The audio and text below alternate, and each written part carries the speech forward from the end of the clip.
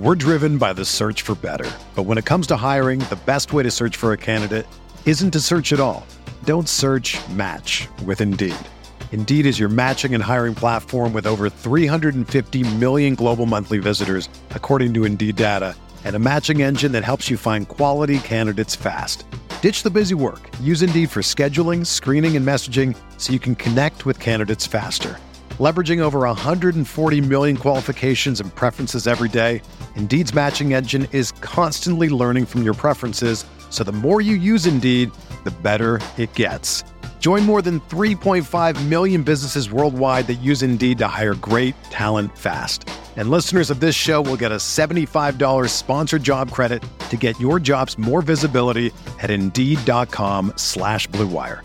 Just go to Indeed.com/Blue Wire right now and support our show by saying that you heard about Indeed on this podcast. That's Indeed.com/Blue Wire. Terms and conditions apply. Need to hire? You need Indeed. Rippy Writes with Brian Scott Rippey. Transcripts can be obtained by drinking a fifth of bourbon, ramming your head through some drywall, and then writing down every thought you have. What's up? Happy Sunday night, Monday morning. I'm Brian Scott Rippey. Thanks for tuning in to another edition of the Rippy Writes podcast. On the other end of the line, as he is every Sunday, is Weldon Rodenberg, former Ole Miss recruiting specialist. What a day of sports, what a day of football, and what a game between Ole Miss and Arkansas.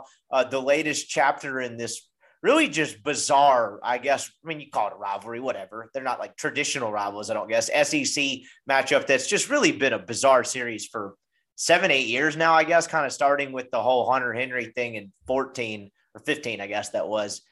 Just another awesome chapter.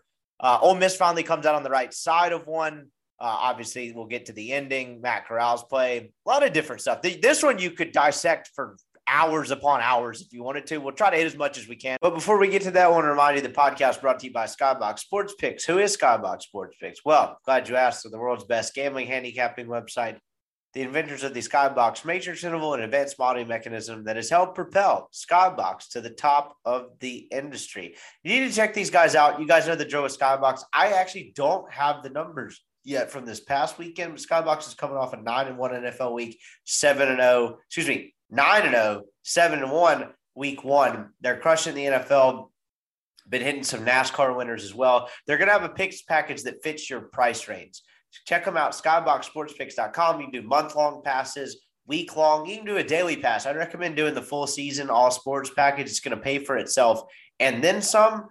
But you know, if you're looking for something more sports specific, you can try it for a month, a year. You can go month long, all sports. They're going to have something that's going to fit your price range. And I promise you it's going to pay off in the end. You don't want to really be paying the man on Sunday night. You know, we all got the scaries, text you Sunday night, Monday morning. You want to be texting the man, asking where your cash is coming from and when you're squaring up on that after you take him for all he's worth. Skybox is the most consistent way to do that.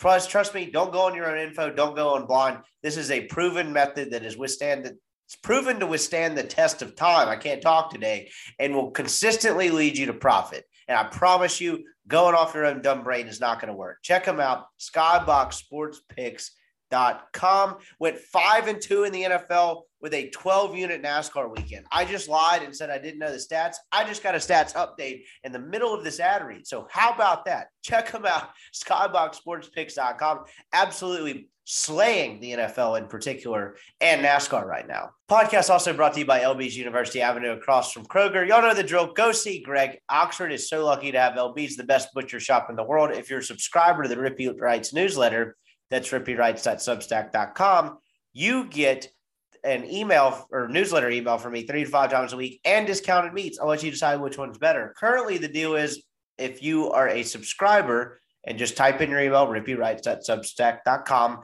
you get a 16-ounce prime strip for $15 and a $5 pack of sausage. That's a hell of a way to kickstart your weekend. Throw that on the grill, get the football games going, makes for one hell of a Saturday night. But you need to go check out Greg, LB's University Avenue across from Kroger. Don't go to Kroger, don't go to Walmart. Greg wants to make sure you have a good grilling experience, and LB's is absolutely the superior place to do it. Lane Train special, Keith Carter special, bacon wrap fillets, fresh seafood, all kinds of delicious sausages. I'm telling you, you're going to walk in there and be amazed. Check him out. You don't want to go anywhere else. Oxford is so lucky to have LB's. So give him a call. Check him out, LB's, University Avenue. What's up, man? Oh, not too much. Yeah, I assumed this was probably going to be a long one, talking about that game, all the other stuff that happened on Saturday. And, of course, we probably won't get too much NFL, but the noon slate kind of just led off where college football started yesterday with some just ridiculous games. So it really was nuts. A wild weekend. Yeah. The witching hour in the early games on Red Zone the last couple of weeks has been just top-notch TV. I was actually watching the ones last week with MC, and I think that was the first one that was like good in the early window where it was like, you think like Scott Hansen's about to have like an aneurysm or a heart attack. Like you're not really sure. You have that 10-minute stretch so that he just can't get to all the games at once. It makes for she was like, all this is happening at one time. And I was like, welcome to 7 hours of commercial-free football. That's kind of how this works. It was good stuff. So we'll get into some of that as well. Speaking of not being able to keep up and not knowing where to start, I would have no idea where to start with this one. We could probably go just about anywhere. I guess I'll kind of start with a macro thought about this one. Ole Miss, of course, wins 52-51, 670 yards of offense allowed. I think Ole Miss had around that total as well, like 1,200, 1,300 yards of offense in this game. I'll tell you the first surprising aspect of this game to me, and maybe I shouldn't have been surprised by it, and I just wasn't paying close enough attention. Ole Miss ran the ball a lot, and they made a concerted effort to wear Arkansas down. Corral only finishes with 14 of 21. He was really good, really efficient when he threw it. Once again, very good running the football. Just general macro kind of game plan wise from an offensive perspective, did that surprise you, or did you think that's kind of what they were going to try to do? That did not surprise me at all. And actually, for the first time in a long time, I was able to just sit on my couch and watch the game, have the announcers and everything, which was great. I think Jeff Lebby saw where this game was going, especially in the second half. I saw a lot of people complaining about them running the ball, but the fact was you had to run the ball. The way they were playing defense, they were giving you the numbers. Plus, if you go out there and you just go 3 and out, throwing the ball, or 6 and out, your defense is going to be on the field the entire game. You have to slow the game down, kind of wear them down a little bit, kind of catch them sleeping a little bit. Lebby knew that that's what they were going to have to do in this game. They stuck with it early. They stuck with it late. It was definitely in the game plan, and it was good to see them just trust their backs, trust the offensive line, who played much better, and just stick with the game plan and what they needed to do to win. Yeah, and it's a testament to a couple of different things, and I had a couple of notes written down based off of this. So the drop 8 deal from last year, 6 interceptions, talked about ad nauseum. We discussed it on our Thursday night, Friday, whatever preview. And, of course, they mixed it up more defensively, which just watching even a little bit of Arkansas this year, you could tell they're a little bit more aggressive blitzing linebackers. And I think them being a little better on the defensive line has kind of allowed them to be a little more creative in some of what they do. So I didn't figure it would be the drop 8, try to twist Matt Corral's brain again type of thing. But at the same time, I think it's probably a testament to Ole Miss being patient, because I think even though it wasn't strictly drop 8, you mentioned the way they were playing them defensively, kind of seemed like in the beginning, some softer coverages, basically just trying not to get kind of killed on the big play, which ironically they did in the 2 biggest moments of the game. But it seemed like they were kind of trying to goad him into making a poor decision again by not having the whole score from far thing. They kind of made Ole Miss move it down the field. Didn't always work. But I thought that was kind of a testament both to Lebby and to Corral, where they kind of were testing his patience, testing his decision-making, and he passed. And it didn't seem like Lebby really, I guess, took the bait, for the lack of a better phrase, either. He wasn't going to do it. I mean, they, as I mentioned many of times, this game has been on their minds for a while. I mean, it was on their minds the entire year last year, even after the game. They were not going to get baited and fooled. Corral was not going to do what he did last year, and they were just going to stick with what they knew was going to be successful for them in this game. And that was the goal. That was the game plan, clearly, with the amount they ran the ball. Even on first and second down, I mean, I just can't remember many times they didn't run the ball. They knew exactly what the numbers were. They trusted their team, and that's just what they did. And it was very, very successful. I mean, there's a lot to take away from this game, but Ole Miss put 52 points on a really good defense. And there's some positives you can take from that. And I'm sure we'll get to the negatives later. For sure. And another thing to add on top of that, they didn't get discouraged by it either, because there were some moments, particularly early in the game, it didn't seem like, again, I know kind of schematic football savant. I feel like I have to preface everything I say when I'm about to get into more like a technical side of things before I say it, but it didn't seem like Ole Miss was having a ton of success, particularly in shorter yardage situations, just kind of running off the two guards in the center's butt, like those very much interior kind of straightforward runs. They didn't have a ton of success with that, and Arkansas stopped them for some neutral, negative, kind of in that range, 1 to 2 yard to 2 to 3 yard loss type of plays early. And Ole Miss didn't really get discouraged by it. They stuck with it and they continued to try to run the football. And they did so with some pretty decent success. And we talked about the lack of creativity in the running game last week, like a lot less misdirection. And maybe some of that was kind of just getting flustered a little bit by the way Alabama was crushing Ole Miss on the other side of the line of scrimmage. And Arkansas has a pretty good defensive line. Those 3 transfers are really good. And Ole Miss kind of stuck with it. I thought there was a lot more creativity. They even ran like Ja'Cour Pearson a couple of times off the edge. It seemed like they're a little more creative with how they use Snoop, and you saw the pianist get in there and get some action as well. It seemed like there was a lot more variety in how they ran the ball. And I think that was important because I think Pittman said this when they talked to him on the radio at halftime, like Arkansas's radio, that he was like, we're fine for the most part, but we just keep getting whipped on the edge. And that seemed to be where Ole Miss kind of made its hay, is getting outside. Yeah, they ran that little orbit motion a few times. That's when they get the slot receiver. He kind of does a little reverse around the running back and the quarterback, or he takes the zone sweep there. And it was a nice wrinkle that I think, that they do this every week. You put in different kinds of plays, and they clearly had that one ready for not red zone, but getting towards the red zone, kind of mix it up instead of running your typical inside zone or whatnot. But they had some wrinkles. They had some different shot plays you haven't seen. And, yeah, I mean, Arkansas definitely was better against the run when they knew it was coming, kind of the short yardage. Ole Miss struggled again. And that's you got to fix that at some point. But all in all, they kept with it the entire game and kind of wore them down towards the end. That's what I was going to ask you next. So how much of that is fixable? Or has that just become kind of who you are? And that sounds like sliding a negative and just kind of getting to, okay, they suck here and there's not going to get any better. I don't even really mean it in that simplistic sense, but they were down a guard in Caleb Warren. I'm not near smart enough to know how well or how poorly Orlando Umana is actually playing, but there clearly has been some times this year where they tried to run away from him a little bit. And there's been some times where he hasn't played well, and that's had some effect. So if you're not as good on the interior and you're down a guy, how much of that is fixable and how much of it is just, okay, we're not great in these short yardage things? Because Lane said it in his press conference. He's like, have you seen what happens to us on 4th and 1, particularly when we can't go tempo?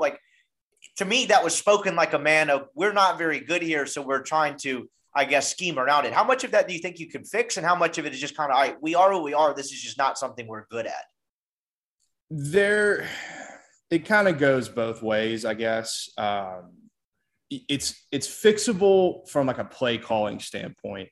Maybe you kind of mix up your short yardage. Maybe sometimes – when they bring that slot receiver across the line of scrimmage, what they do a lot as kind of, just for show, sometimes you just give it to them, give the team something else to see on film where that they're not just going to fake it and then run that inside zone on 4th and 1 like they did on that 4th down play. They got stopped on their own side of the field. From just a personnel standpoint, the guys are who they are. Either they can get pushed or they can't. So that is not fixable to an extent. I guess you can hear a play here or there. You can play a little bit better, but I think they just got to mix it up a little bit. I think still the 3rd down play calling is getting abnormally conservative. They're getting too excited or too looking forward to 4th down a little bit too much. And I think that's killing them. And they've got to realize at this point, 4th and 1, it's not really our strength. We're honestly a better 4th and 4 team than we are a 4th and 1 team. So fixing up the play callings on 4th downs, fixing the play callings on 3rd downs can lead to a better success rate in these short yardage plays.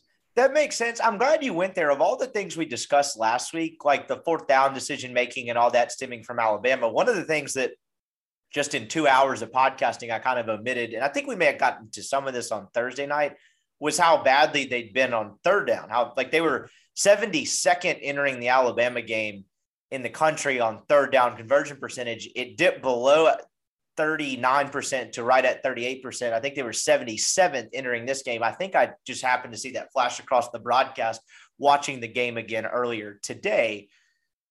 You mentioned it being abnormally conservative and looking forward to fourth down. Why would you help me understand, why would you want to look forward to fourth down? Wouldn't you rather just convert that sucker on third down? Look, I get if it's 3rd and 9 or whatever, and you have like a play you feel like Mike could kind of get the 9 yards, but like, you know, if we get 7, it's fine, and you feel good about it. It probably opens up the playbook more. But at a certain point, isn't the best way to not turn it over on downs, just convert that sucker on third down? What is kind of the thinking there, and what are your thoughts on it?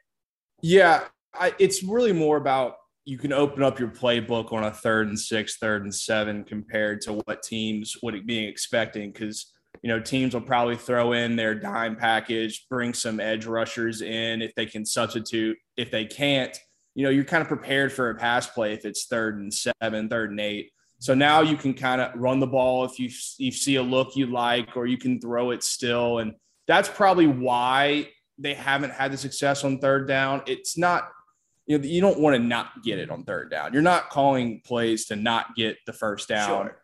But you're just keeping the playbook open enough to where you can kind of confuse some teams and then still know that if the right numbers are there, you're going to go for a fourth down anyway.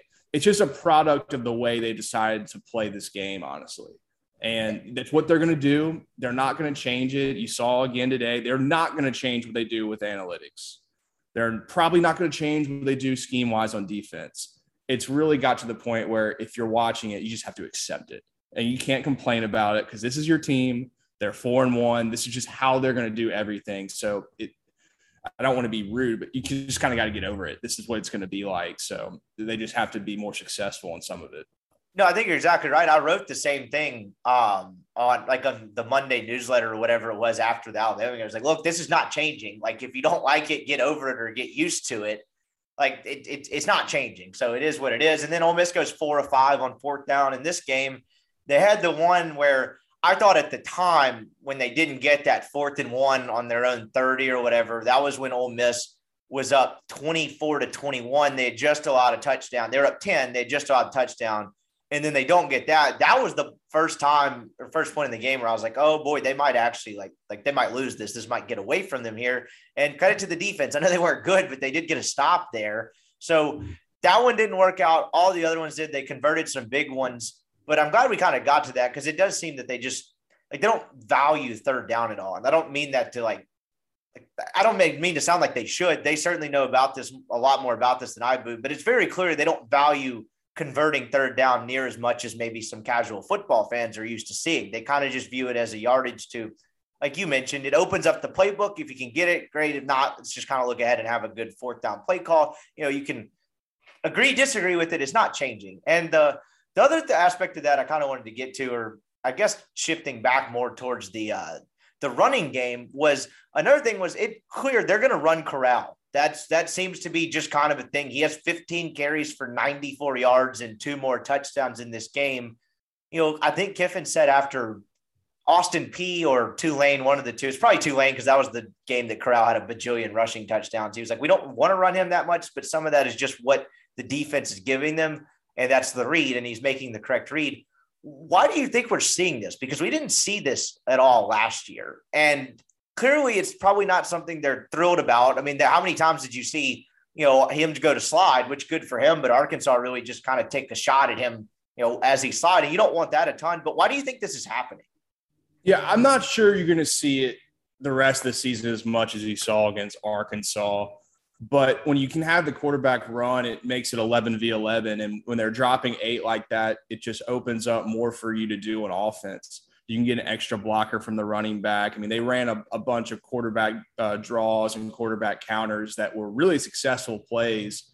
And I think it's just another ability for them to be successful in offense, just being able to run Corral. And he may not be the speedster that Plumlee was as a runner, but he might be a better runner. Just he's more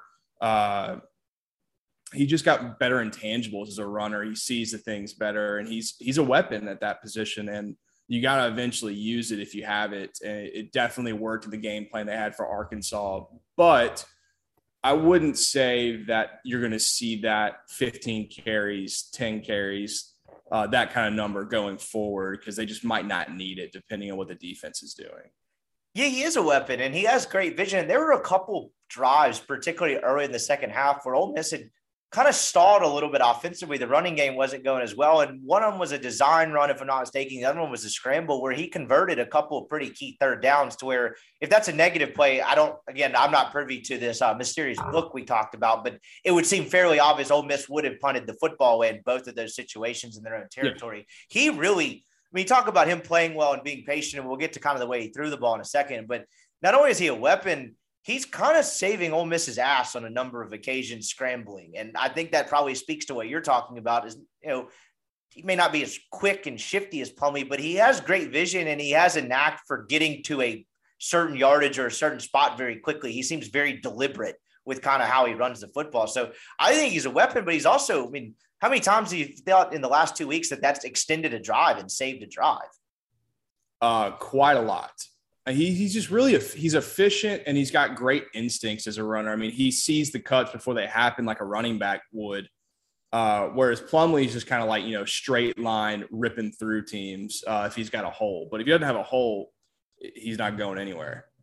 I cannot believe the Chargers. We'll talk about this. The Chargers just went down. That looked like I was looking at the same thing, a little bad beat action. Line. So this Brandon Staley guy, I don't know if anybody listening to this podcast is watching this game right now. Talk about a guy who trusts analytics. This guy's unbelievable. He's gone for it on 4th and 8, 4th and 7. Most teams would have just run it in the end zone right there and given the Browns the ability to just go score, but no time. That's just awesome. Sorry, that's very off topic, but that's the kind of stuff you love to see just when teams know what to do, whereas some teams just don't know what to do. I mean, there's honestly a case scenario going back to Ole Miss where Braylon Sanders, a weird case scenario where he may go down the 1 yard line. Oh, they pushed him in. So hold on. I know this is completely off topic. It doesn't matter because you looked that up and I was looking at the same thing. So you talk about him doing analytics. I agree. So basically what we're talking about here is as we're doing some live podcasting, it's 42-41 Browns. The Chargers have it in the red zone and a field goal wins the game. The Browns don't have any timeout. So they had a run for a first down inside the 5 where Eckler, I believe it was, or whoever the running back was, went down on purpose. But the next play, why not just kneel it? Why in the world did they just run a run play? Like, I get we just talked up the guy, but why would they not just kneel it? Yeah, I don't know. I don't know why they didn't just kneel it. I don't know why Eckler didn't go down. I guess they were at the point where like, okay, we can get at least a few more seconds off here. And of course they get the 2-point conversion there. Just awesome stuff. But okay, sorry, bad live podcasting there, but it's some good football stuff for sure. Just you don't see that every day from teams, honestly. Someone else, though, listening to this show either had Cleveland or LA and is probably glad we talked about this because they're probably incredibly pissed or feel like everything that just happened evened out by the Browns throwing the running back in the end zone on purpose. My God, Vegas really screws with people's brains. But speaking of running the football and analytics, that was another thing coming into this game was Jerrion Ealy out with the concussion protocol, right? I don't think Kiffin ever officially said that, but it seems fairly obvious. It was reported at multiple places. It forced them to give Snoop Conner, and I say forced them to give Henry Parrish more touches. I don't really think that was an issue with Parrish. He was used a lot. No. But you got the Snoop Conner game. And honestly, it's always weird and subjective to say. I don't think Ole Miss is a better football team without Jerrion Ealy. I think he's, a good running back. He needs the depth. But, all voids are not created equal. I would argue Ole Miss being without Jonathan Mingo might actually be a slightly bigger void to this offense than without being Jerrion Ealy. How crazy of a take is that? I just think, with the depth and the versatility they have, particularly if Corral's going to be this kind of weapon in the running game, honestly, I just kind of thought it made them do something they were resistant to do, and they might be better for it because this whole Snoop Conner second half short yardage situation, things they were forced out of it, and they ran the ball better because of it. Yeah, I don't think it's that hot of a take that this team is totally fine without Ely. I mean, you don't want to not have him, but I think that losing Mingo to an extent could have – that's a take I can agree with. Snoop had a hell of a game, but Parrish had a hell of a game too. To me that's expected so at dynamic. This point. Yeah, he's the most complete back on the team. Some of those carries where like it looks like it's gonna be 1 yard and he makes that one cut, it's like 6 yards. It's just something that no one else on that team can do. And Snoop finished those runs, and those were huge, but those were schemed up offensive line plays. I mean, I think Parrish scores in some of those touchdowns too. I mean, he was gone from the second he went through the hole. I mean, there was no one even near him, and that's good vision on him for hitting the hole like he does. And he had a great game as well. That running game, like we said before, they stuck with it. They were diverse with it, and they did not let Arkansas bait them into just throwing the ball the entire game. And both those guys had a hell of a game. Bullock got in there a little bit and got a few things. He's still young. I think he's just behind 3 really good running backs. But, yeah, they were great. And I think missing Mingo is starting to kind of show up a little bit. But if they can run the ball like they did today, and I don't think they're going to see a defensive line as good as Arkansas or Bama until maybe A&M later in the year, they're going to be okay. And this offense is going to keep rolling, even though they've got a pretty tough test next week. Yeah, I think you're dead on with that in particular. And I think you're exactly right. So I don't want to get half an hour or 45 minutes in this podcast with probably out discussing the most consequential play of the game. As the very detailed podcast script that I spend hours working on before I send you, I'm not the biggest expert on how show notes should go, but we should probably get to that one beforehand. So let's get to the end of the game and then backtrack a little bit after that, because I found the decision-making fascinating, because Neil and I and Chase talked about this on the post-game show for a bit, where I wasn't even trying to do this, but Neil was very, pro them going for 2. And I wasn't anti going for 2, but I gave my reasoning why I was a little bit surprised by it with the way the game seemed to be flowing. And Neil was kind of like, oh, now you're kind of talking me out of it. Like, I could see how this makes sense. And I think that's probably the classic hindsight is 2020. There's no wrong decision there, particularly with the way that game was going. But Arkansas takes it down the field. We can roast the clock operator in a minute, but let's just just go down to the last drive, because honestly, with as bad as the Ole Miss defense had played, I didn't think there was any way in the world Arkansas was going 70 plus yards down the field in a minute with the way those drives had gone. I don't remember how many timeouts they had. I don't think it was the full allotment. I should probably have written that down, but I didn't think there was any way in hell that was going to happen. And then it does. Let's start with the 2-point conversion, and then we can get to whoever runs the clock and why they should be put in hiding for their own safety. But what did you think of the decision to go for 2? And I'll kind of get to something in a second, because Kiffin actually got asked about what he would have done. But just your thoughts on their decision to go for 2 with the way that game was going. I think it was the correct decision. I was all in on that decision. The play call for on the 2-point can be discussed, because I just cannot believe they didn't run the ball. I can't either. I cannot believe they didn't run the ball. I know what they were trying to do. They hit us on that play earlier in the game where it was the sprint out with the tight end kind of just sitting there, and they threw a touchdown. That's what they were going for. But Ole Miss was ready for it. Kudos to the defense for at least one thing.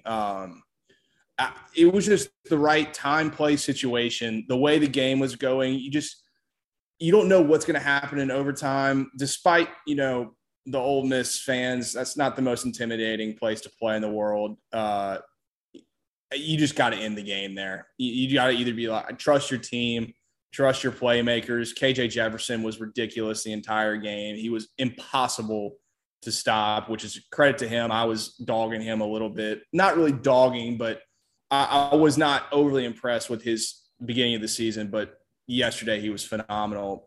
And you just got to give it in his hands and let him make a play, and they didn't make it, and that's unfortunate for them, I guess. But I think it was the right call.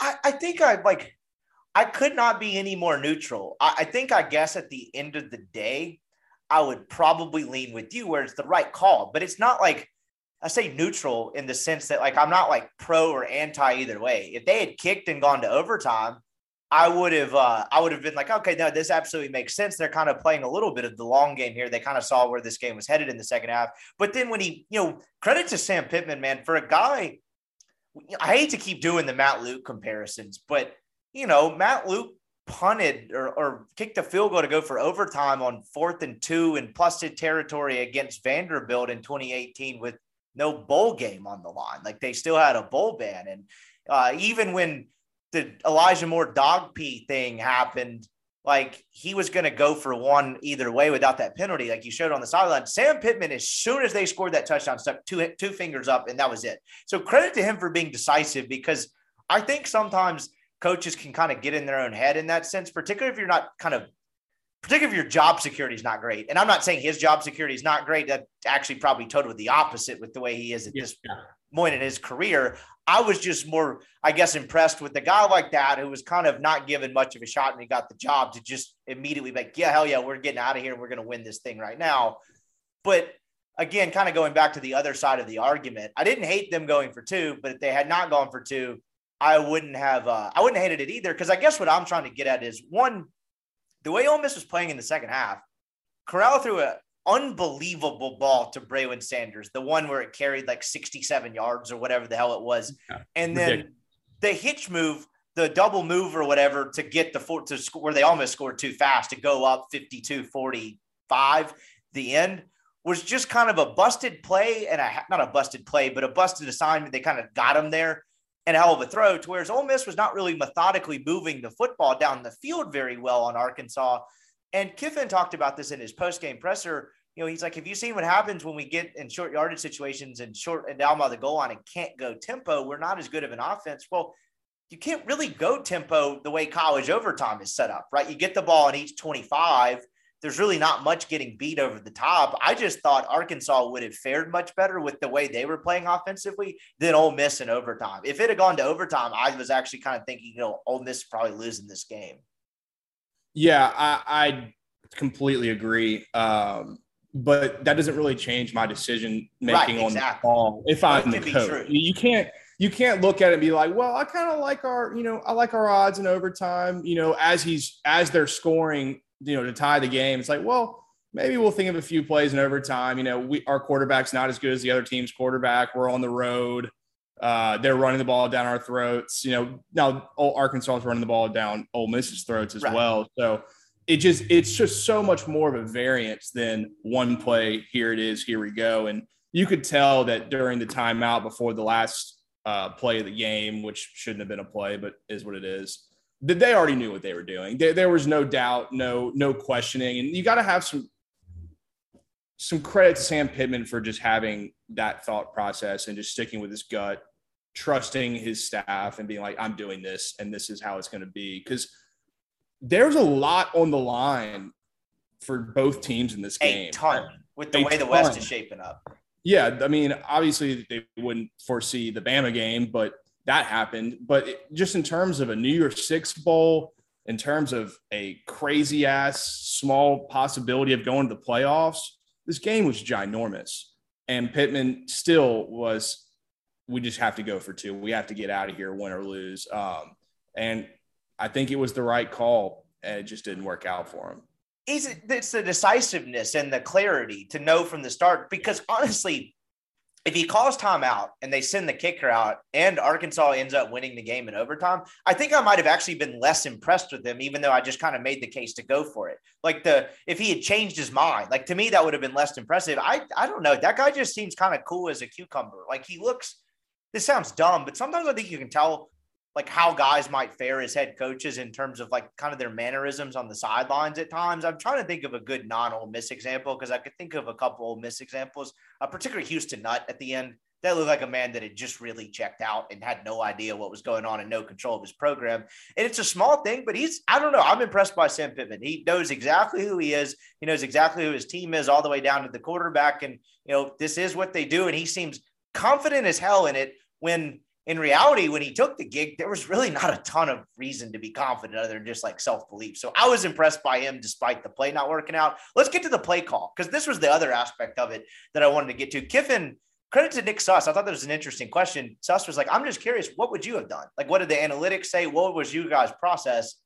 And Lane said, I was actually thinking about that a lot of the way through the third and fourth parts of the fourth quarter. I said, if it came down to it, I think I'm paraphrasing here, but he was like, if it came down to it, with the way the game was going, I was just going to kick and go to overtime. But he also added an interesting nugget. He said part of it is we had already used our 2-point play because Ole Miss missed the opening extra point. They had to go for 2 to make it 14-14. And he said, we have other 2-point conversion plays, but the one we felt the best about, we had already burned.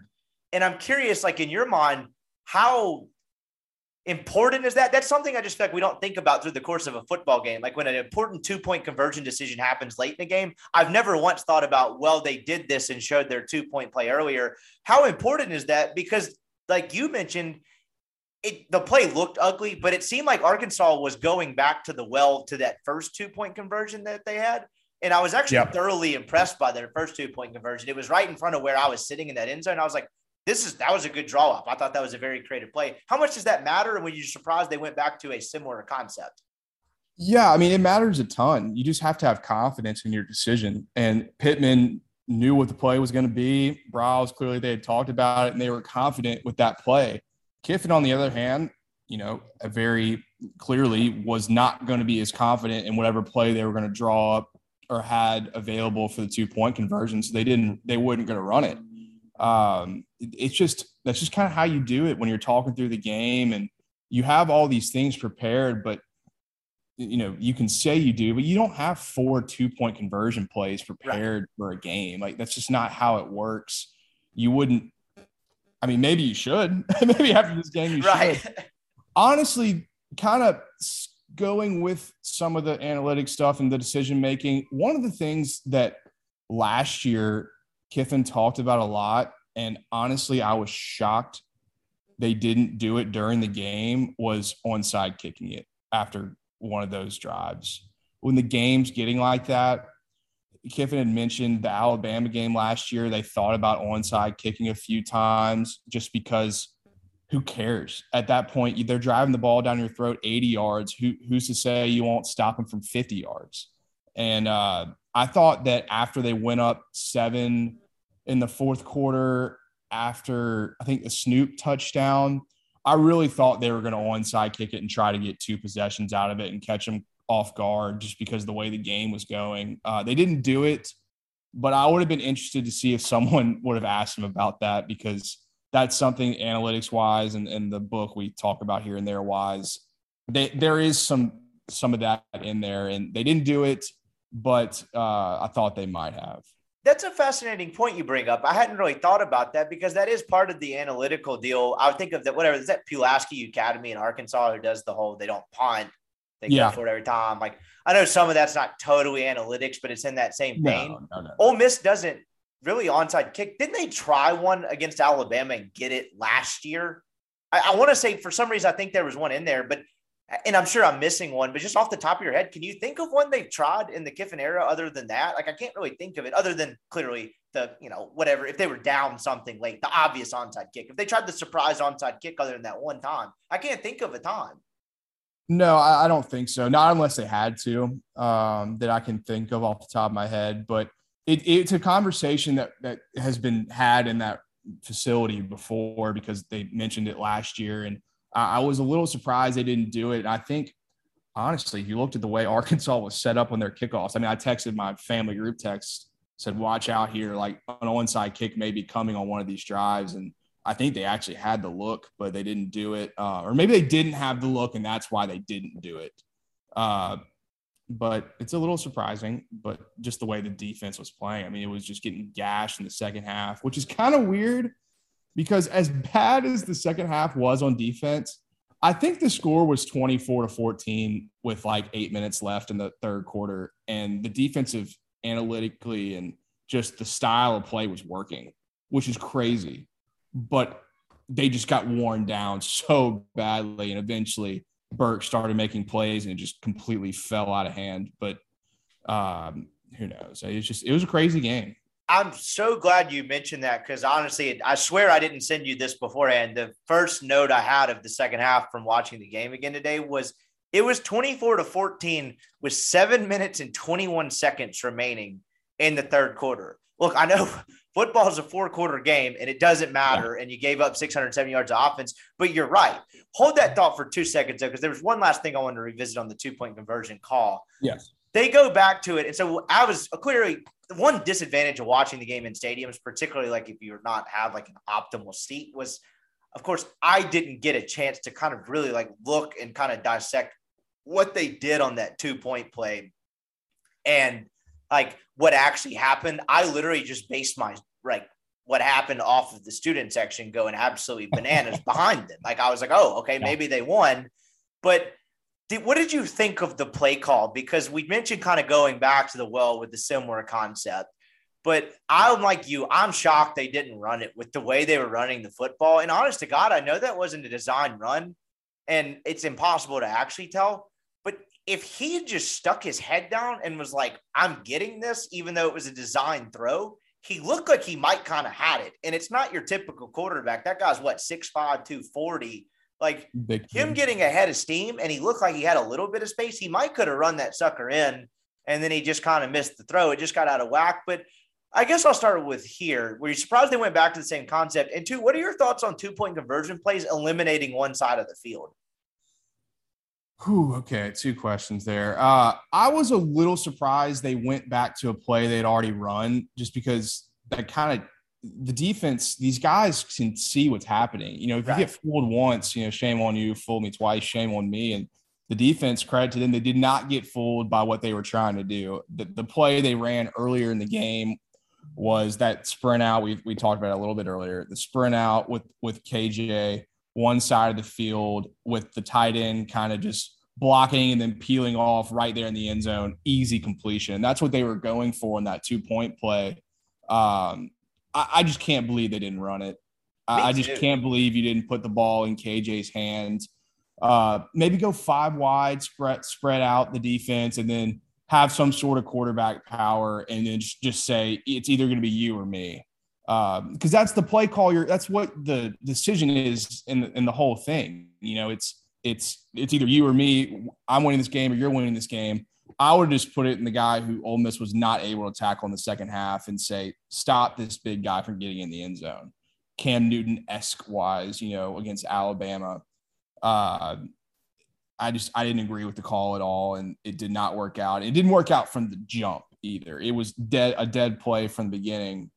What was your second part of that question? I completely forgot. Just like, what is your opinion on eliminating one side of the field on 2-point plays like that? Like, I know some people hate it, but also most of those people are not like football savvy. What are your just thoughts on kind of the whole rollout and eliminating, you know, a half to 2/3 of the ground the defense is going to have to cover when it's already a short, like clearly it's a short field, 3-yard line. They don't have to cover that much territory in the first place.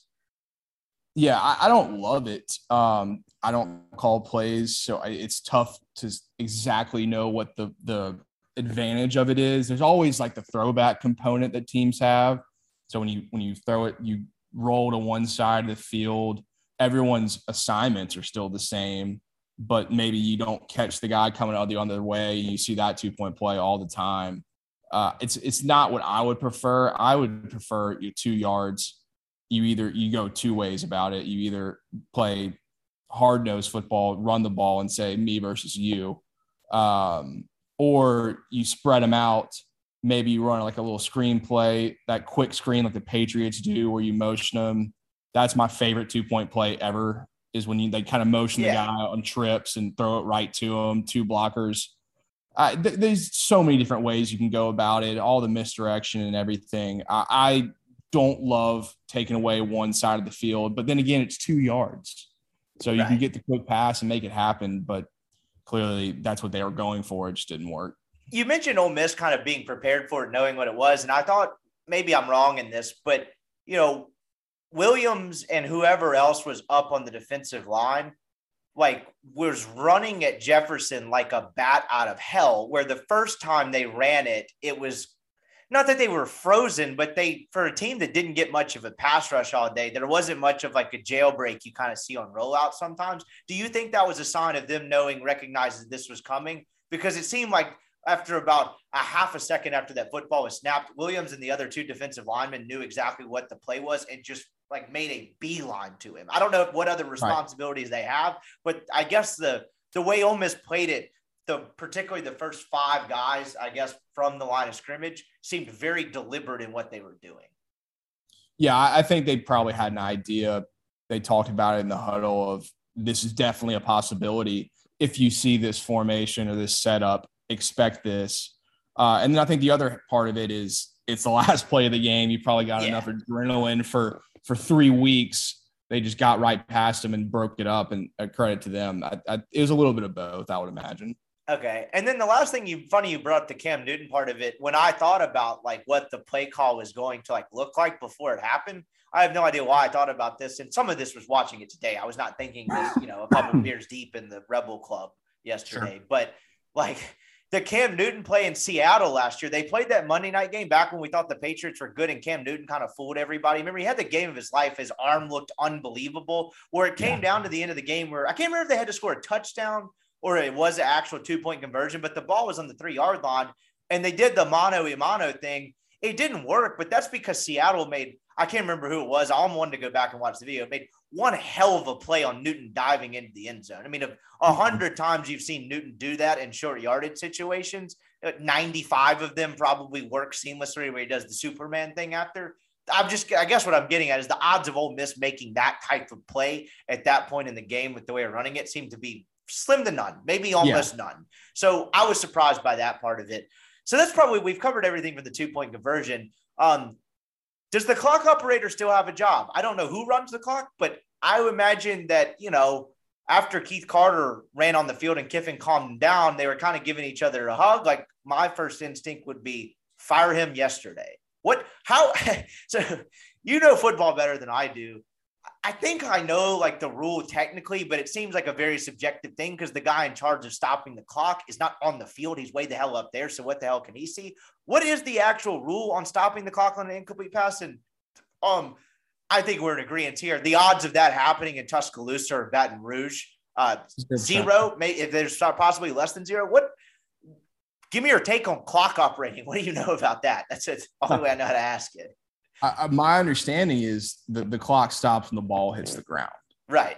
So there's 1 second left. The worst part about it, I mean, you're at home in this kind of game on the last play.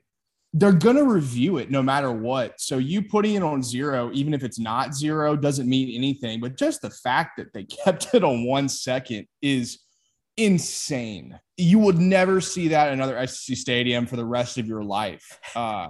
I just could not believe it. And I was honestly kind of just watching it and a little too amped up to even realize that was a possibility. But that play was probably 6 seconds. The game was probably going to be over if he had just managed the clock correctly. He or she, assuming who it was, they're not going to have that duty for much longer.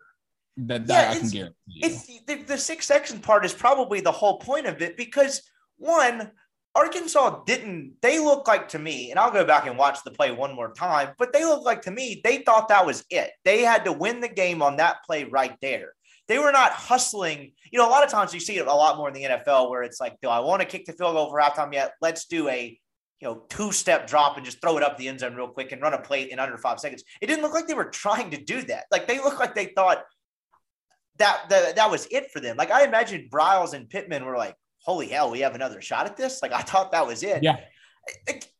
That's the thing about the clock operating part of it too. It's like, look, if Ole Miss goes down to Baton Rouge and there's 9 seconds left and Corral does that same play and they let the clock operator bleed it out to 0, you're like, okay, come on now. Like what is going on here? But 6 seconds, no one is ever doubting you for running the clock out, particularly with the play they ran. Like it was just, I was with you. I looked up and I was like, there's no way there's 1 second left. And like you mentioned, they're going to review it. I don't think you can review it the other way. They couldn't have retroactively put 0 on it, could they? So why not let it bleed out? I don't know if you could. You couldn't review it to put 0 on it because they didn't. No, right. Yeah, exactly. I don't think you can do that. I don't think you can take a second off. Yeah, that I don't think you can do that at all. So you have there's no risk just putting it on 0. For the home team, whoever the hell that was. It's just it's crazy. It's honestly one of the wildest things in the SEC, where we love conspiracy theories, to like almost hurt your own team when you have that kind of power was mind blowing. And, you know, I tweeted about it and whatnot and got some responses, but don't think that's ever going to happen again. So hopefully we won't have to worry about that. Talk about, you know, I was going through I don't know why I was thinking about this on the plane today, but I was going through my mind and I was like, because that was the first time I watched a game with my dad in a really long time, particularly in the stadium. And look, I mean, I think everyone knows I'm an Ole Miss alum. I grew up from the time I was, you know, a year old going to Ole Miss football games. Like, I guess, you know, quote unquote, I made it pretty clear that, you know, when you come into the job and you do the media thing, like that the emotional attachment certainly fades. I don't believe you can do an accurate job if you're kind of emotionally wrapped up in the outcome. But that being said, I was a kid for a long time, normal kid, normal college student that went and saw a lot of this stuff, the illegal touching with Ogeron in 2006, that they got screwed on with that, the Shea Hodge thing, less spiking in 1 second, I guess, is one of the few positive ones. Point being, I'd seen some like shit. And my dad is still kind of in that phase where the guy's 48 and 80% of the gray hair that he does have on his head probably started at Vaught Hemingway Stadium. I was so dumbfounded that there were 6 seconds left. And then when they got to 1, I guess I was going through the rankings of like, who do you figure is most nervous in the stadium on the 2-point play? And I think the clock operator's a 1 seed. And no, I don't even know who else fills out a bracket because Kiffin's not getting fired. Like Pittman's the guy doing the adrenaline gamble. Like, yes, are they nervous? Yes, it sucks. Like, I imagine the players playing in the game, but there's no one else in that stadium more nervous for their head than the clock operator, right? Because I don't know what goes into clock operating. I've done a stopwatch a time or two in my day. That's really my extent in the profession. But he had to have realized, oh, I screwed up here, right? Like, particularly when they scored with 1 second left. Like, yes. I mean, first of all, I couldn't believe they scored on the play with 1 second left. And that was just a completely broken play that somehow he just kind of threw it up there and the guy just happened to be there. In typical Ole Miss fashion. He had to be real nervous. And it was one of those games where I've been an Ole Miss fan, I guess, long enough to where I was expecting the worst. I've now been accustomed to what so many Ole Miss fans and my friends going to college had seen their whole lives. Because LSU, they won all those games. Exactly. With the exception of the spike play. I was actually in Oxford for that game. But, you know, the 2007, they threw the ball against Auburn with 1 second left, Les Miles. They score a touchdown. They win. Tennessee with Les Miles. There's 13 on the people on the field with Derek Dooley. Snapped the ball over his head. Play gets reversed. LSU wins. Ole Miss has always been the opposite. They lose every time. 4th and 25, loss. Bo Wallace fumbling it into the end zone, loss. It's always been the opposite end. And it was a refreshing and maybe a thought-provoking win for the Ole Miss fan base to maybe don't always be so damn negative. Because from the psyche standpoint, good things happen. You're dead on there, though, because, I mean, to be completely honest, the general sentiment as soon as that happened was, you know, I looked at my dad and I was like, that never happens. Like, they convert that 11 times out of 10. I actually think I fired off some stupid tweet about it, but like that never really happens. And so, for the lack of like a logical take on that game, I was just kind of looking at people yesterday because I saw a lot of guys I hadn't seen in a long time, like family friends as well, that do the whole growth thing. And I was like, I don't really have a take on this. Maybe it's the dawning of a new day because Ole Miss really does not get on the right side of those things ever. So, for the crowd that loves to have a couple and then put "We Are Ole Miss" on the message boards, maybe cool it on that for like a week or two. I'm sure in 3 weeks we're going to have another situation and people are going to be pissed about that. But on the flip side of that, had they converted, look, I'm not a fan of this and I'm not advocating for it, so please don't confuse my words. But that poor clock operator, someone is figuring out who that is, and he's becoming I wouldn't say Steve Bartman-esque, but that's becoming a chapter in Ole Miss history that is not soon forgotten, unfortunately. As bad as that is, it was 100%. That was what we were going to be talking about for 45 minutes of this show today, had Arkansas converted that two-point conversion. I just really think it's as simple as that. Yeah, easily. That was easily going to be the topic of conversation. And unfortunately, some a-hole person is going to figure out who the guy was. And they're going to put his name on whatever, and he's going to get shelled for unfortunately, really it's deserving because it's ridiculous, but undeserving because he's a human being, and it was a mistake that probably would have been overturned anyway if they reviewed it.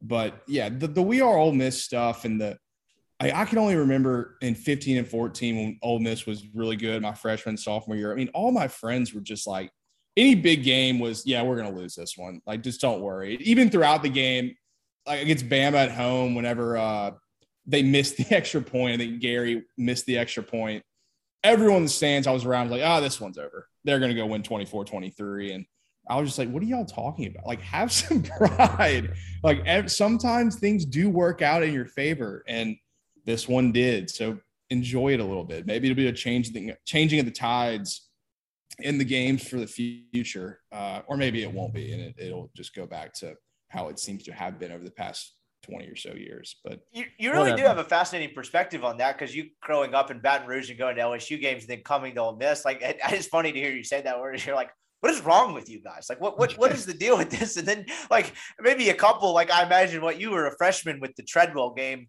and then the 4th and 25, and you're like, okay, maybe I kind of get this a little more. Yeah, maybe I can kind of see a little. That's what I was. Yeah, that's what I was saying about this game. Is going down when they were driving, I was like, yeah, this is the feeling I've yet to feel, but I just don't think they're going to win this game, and that's just me becoming an Ole Miss person, I guess, because there was zero confidence in me. And we mentioned it earlier, but Braylon Sanders should have gone down at the 1 yard line.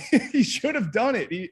I bet you Kiffin might have even been thinking about it. There was too much time left. He should have gone down at the 1, and they should have bled the clock out and kicked a field goal and won the game. And that's what I would have wanted, because I couldn't handle watching that defense go through a 1 minute and 7 second drive, because I just had no confidence. And it's sad that I've come to this, but that was just the reality of the situation.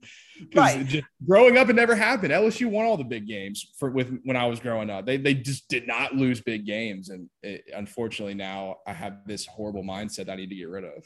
That's a great transition to kind of clean it up. Some like final thoughts on the other aspects of this game, but you're right. Like, logical me, I guess, like reporter brain was sitting there. I was like, Arkansas is not going to go down the field in 1 minute and 7 seconds with the way they've been running the ball, with the way they've been moving the ball, because it was just a little, yes, they had explosive plays. Don't get me wrong. But in that situation, you're talking about riding on the back of KJ Jefferson squarely. There's not much running to be done, I guess is my point. But then the other side of me was like, no, they're absolutely going to turn this into an absolute sweater down to the last second. And of course that ends up happening. That probably brings up a good point to kind of transition to, other aspects of this game, particularly on the defensive side of the football, because I think we hit a lot of the offensive stuff. You mentioned it. I'm glad you brought this up a minute ago when I was saying, hold that thought. It was weird in the sense that, yes, is it a good defensive performance when you give up 670 yards or whatever it is? I have it up here in a second. Let's see what it was. Total yards, 676, 52 points, 37 in the second half. No, it's not. But I'm glad you mentioned that, because it was 24-14 with 7:29 to play. And that's a little bit skewed because Arkansas scored on the next play and they were already driving. But you kind of get my point. If you had told this, like the way now that we've seen it, now after the Alabama game, if you had told fan, coaching staff, whomever, it's not realistic, kind of hypothetical. So just for the sake of the argument, when maybe it's a fan, maybe it's Kiffin, who knows? If you gave him truth serum and said, if every game the rest of the year you play, the opponent has 14 points halfway through the third quarter, don't you feel good about your chances? They're probably taking that deal, right? Versus the unknown every time. Yeah, every single time. And that's why I brought it up earlier, because when I was watching the game, and for some reason I was, kind of looking at the board, because I'd never really done that during games, but that's a show in itself. I've yet to do that. I might need to try that. Yeah, credit to people who can do that. But they were getting gashed the whole game. We really were getting gashed running the play, but they were accepting that. The defense was kind of built for giving up plays, bending, not breaking, and hoping they made a mistake. And they did. They made multiple mistakes. Chance Campbell got a fumble. They missed a field goal. Everything that they were planning on defense through 3 quarters was working exactly what they wanted it to do. The unfortunate part was really twofold. One, the offense never really took a lot of advantages when the defense got a stop in the first half. None. I think they didn't score except for that field goal to start the second half whenever they had the advantage. And two, they just got worn down once it became a track meet.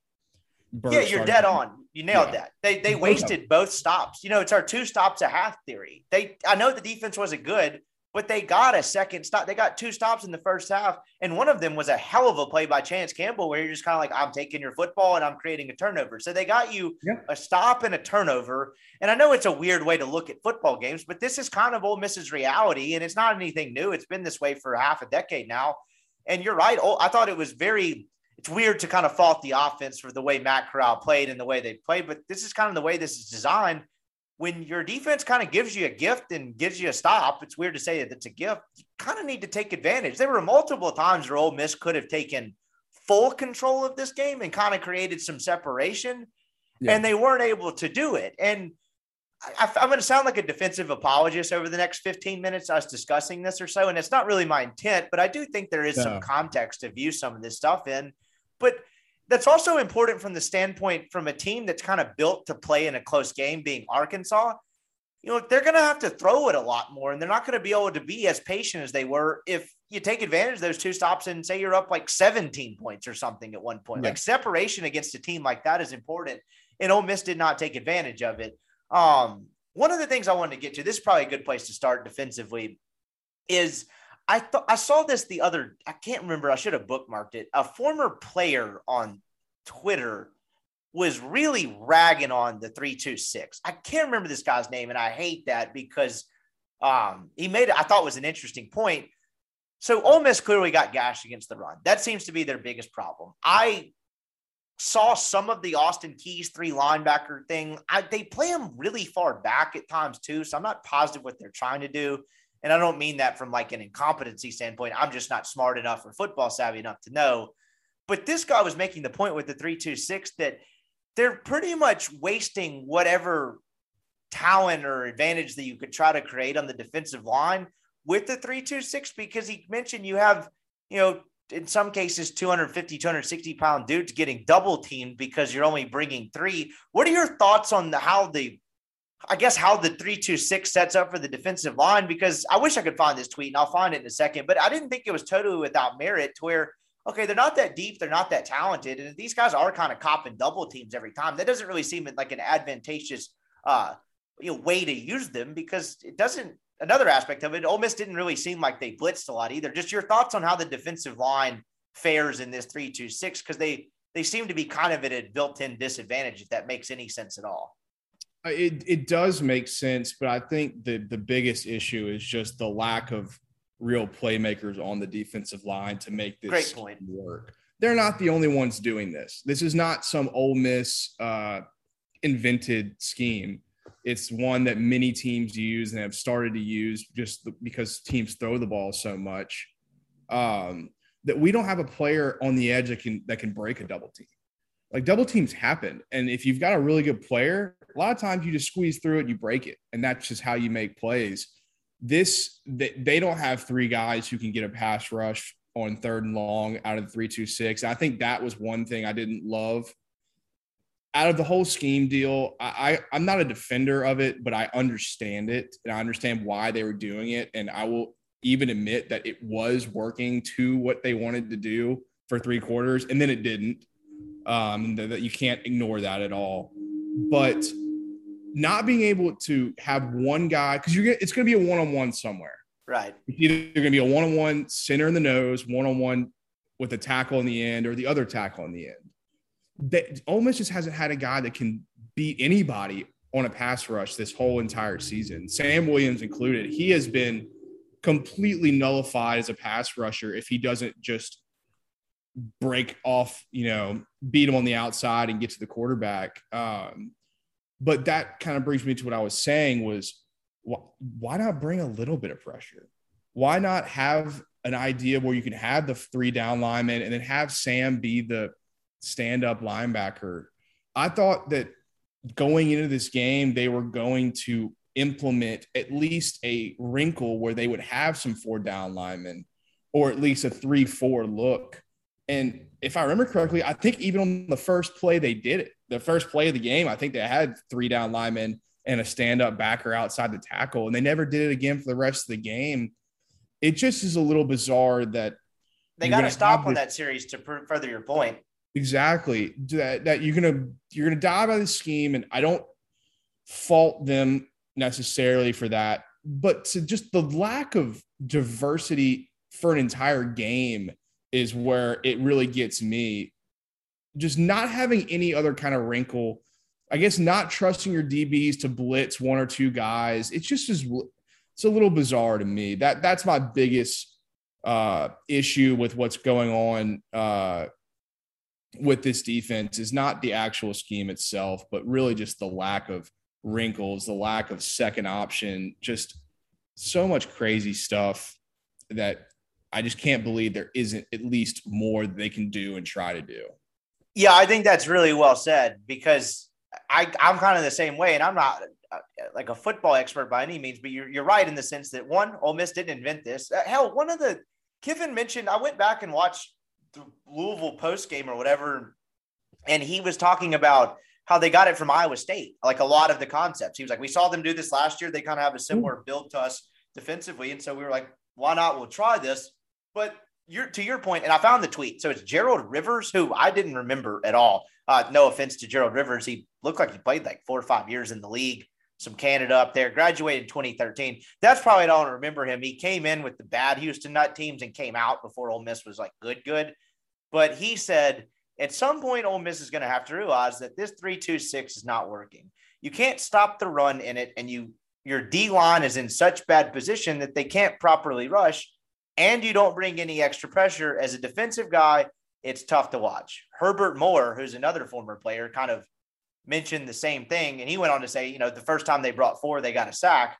And then his response was this is the part that I kind of agree with. I don't agree with the whole, this isn't working thing. Like, I'm kind of with you. I understand why they do it, but his response, him being Rivers, said, with no pressure whatsoever, no additional pressure, someone is bound to get open. There's 245, 250 pound DNs in 3-4 techniques getting double teamed, which whatever. But I kind of agree. I think there's some middle ground here. Like the whole, like, this is not working is probably a little extreme based on like, okay, what else are they going to do? But to your point, the lack of creativity and kind of the no extra blitzing or putting no variance or variation from it is kind of putting these defensive linemen in a bad spot, which, some of it's on them, like you said, but at a certain point, if you don't have the dynamic playmakers to kind of beat a double team, shouldn't you kind of compensate for it? Because the whole just dropping it, rushing 3, and even a guy like Jefferson having all day to throw, that doesn't seem to work against the run or the pass. Like, I don't know. Is there a certain element of,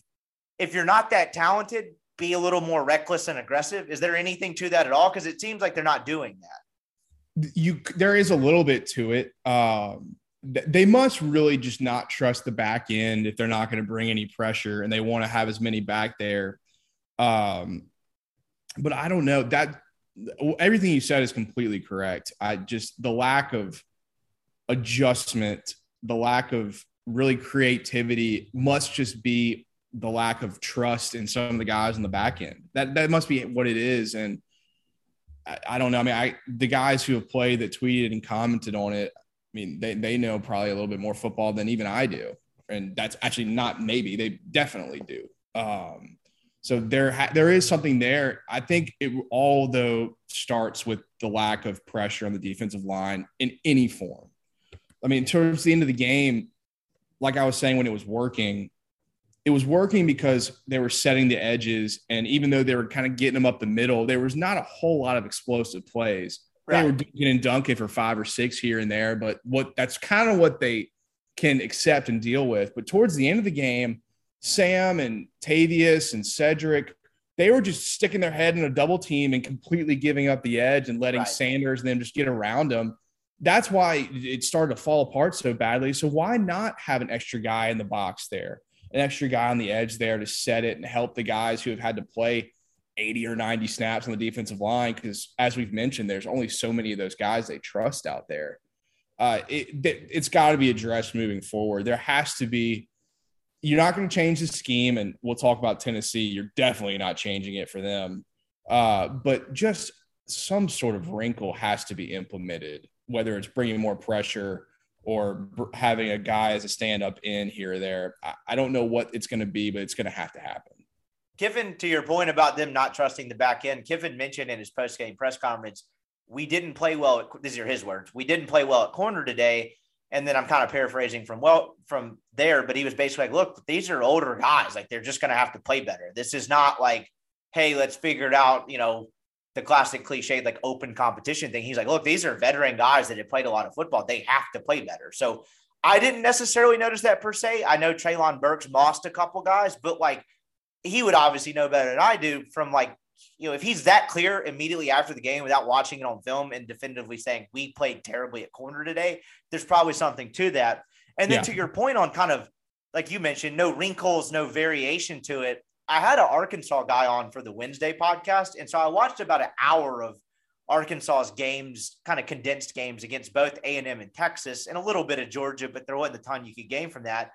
And I asked the guy a question about, seems like they're a little more aggressive in like blitzing the linebackers this year. And I don't even remember what the answer was, but he just said, look, they play a 3-3-5 base, but Arkansas is not going to sit in that the entire game because you're going to see them be very multiple. And that guy, a light bulb kind of went off where I was like, well, Ole Miss does just kind of sit in the same thing the entire time. Like, they're not very multiple in that at all. And I know Arkansas probably has a little more flexibility, but they're not overly like night and day more talented than Ole Miss on that side of the ball. I just think they utilize their guys well. Like, their defensive line's better. Talk about guys beating double teams. They're more dynamic up there, but it's not like a unfair fight like Alabama defense versus Ole Miss defense. It's a little closer, but Arkansas seems to be way more creative under Barry Odom than Ole Miss has been.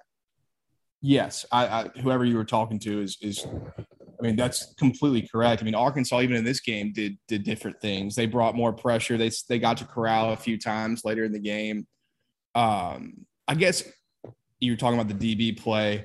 I mean, Burks is just a monster. Prince was not even in bad position on both those deep balls on that drive. Just Burks is he's just so much bigger and more physical. I think Ole Miss probably will watch this game and see the scheme Arkansas ran and hopefully see what worked against, their own offense and try to put something like that into next week against a Tennessee team that's going to be a semi-mirror image of what Ole Miss does, except for even faster.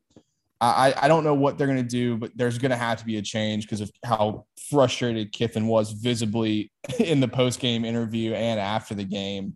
And I guess one quick kudos on the defensive side was Miles Battle's best game by far. Played really, really well. And that's why it's a little weird that they wouldn't trust the DBs a little bit more because I think they've got some corners they trust, but maybe it's that safeties are young. I mean, I think Trey Washington played a lot. Tysheem Johnson played a ton. So they're definitely talented, but really young back there and probably don't want them going up against Burks and guys that they have in Arkansas. Who knows? There's a lot to dissect from what happened defensively, but it's not working for full games anymore, and there has to be something done. Yeah, you're right. I'm curious to see what they do about it too, because again, it's like kind of the great balance of, okay, well, what can they do with the personnel they have? And then clearly after, like you mentioned, after this one, like they have to do something. I think you kind of nailed it with the lack of wrinkle. It's like, look, I get they may be a little hamstrung. We talk about them not trusting the defensive linemen.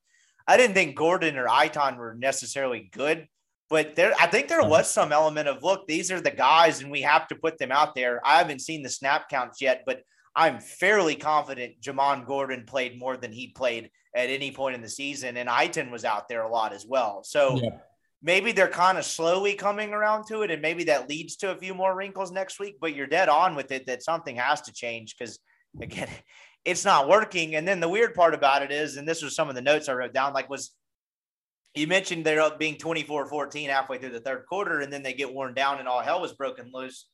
In their defense on the next drive, or maybe it was two drives after, so they didn't get to stop. Like when Ole Miss, I guess, and I would say this in the last couple of years, particularly that 2018 defense, definitely the 2020 defense, when Ole Miss gets stuffed on the 4th and 1 and they're down 24-21 or they're up 24-21, like to me, that 2020 defense has given up a touchdown probably 10 times out of 10, at least 9 out of 10, definitely the kind of Wes McGriff 2018.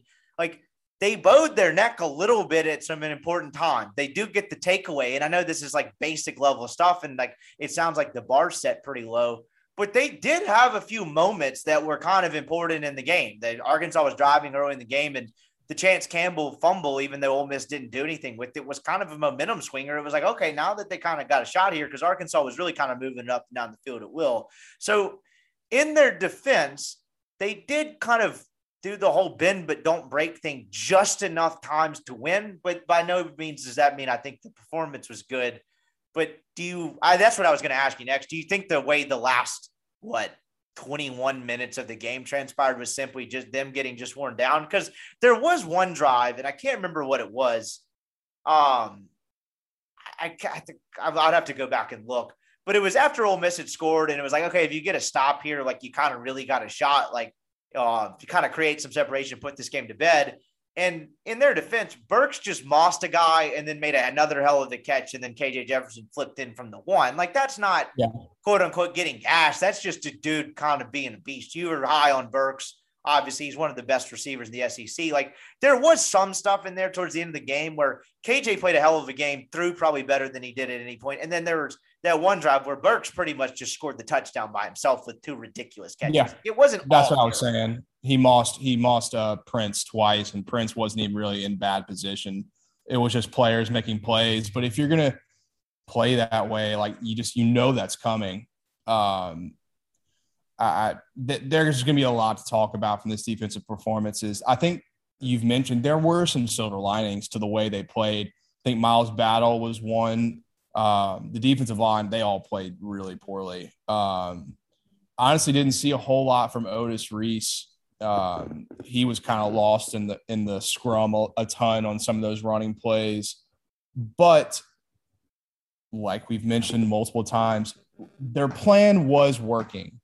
But the problem is when it didn't begin to continue to work towards the end of the game, there was nothing new done. It was just kind of, crossing your fingers and hoping that they could make another play or two, and they just weren't making them. So at that point, you've just got to be able to figure something else out. And I think that's going forward what they're going to have to do.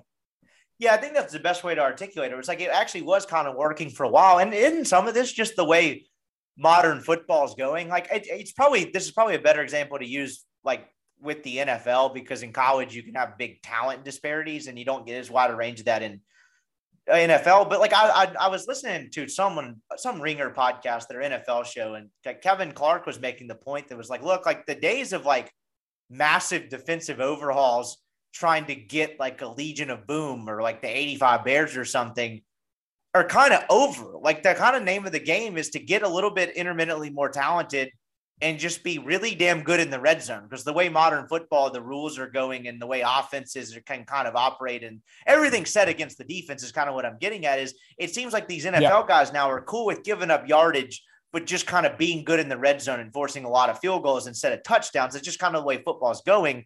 That seemed to be, like you mentioned, Ole Miss's plan. And for a while it was okay. You get the turnover down near the red zone. You stop them on the short field. There were some good-ish moments, I guess. I think Arkansas was technically 8 for 8 in the red zone. So I sound like an idiot saying this, but that seems to be what they're trying to do.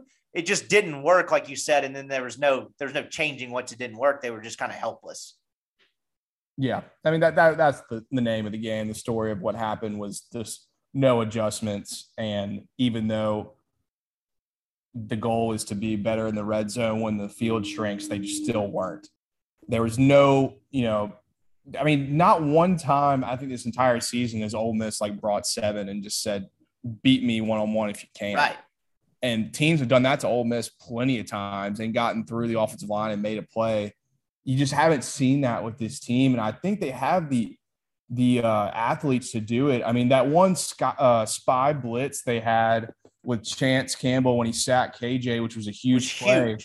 They only ran that once, and that was the only real adjustment I saw they made the entire game. Was they kind of had Chance and a little bit of a spy on KJ, but they only brought him once.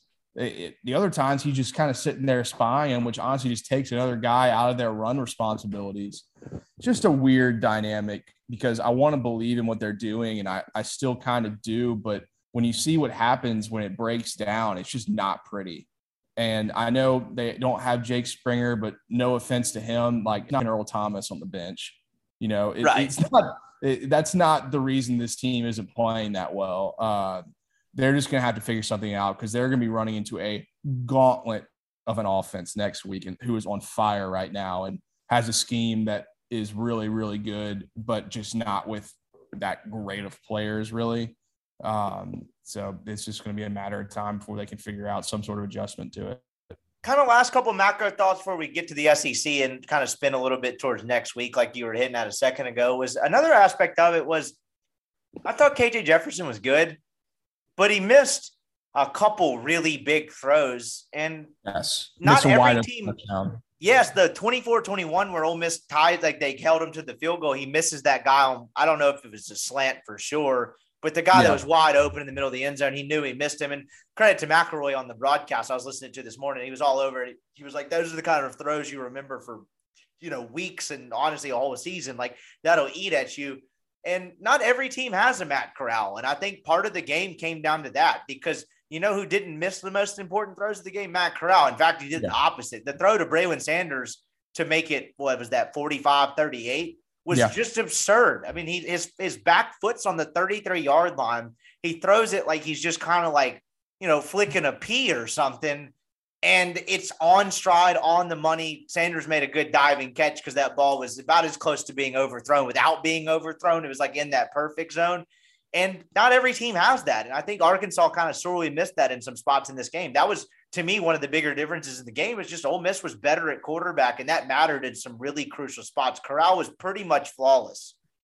Yeah, we continue on this podcast, and maybe the whole fan base take what you have at the quarterback position for granted because there's not really anyone in the country that can make the throws that this kid is making.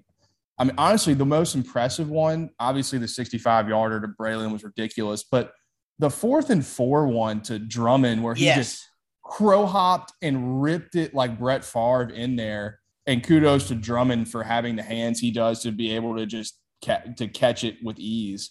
That's just not normal throws. People just don't do that in this league and in college football.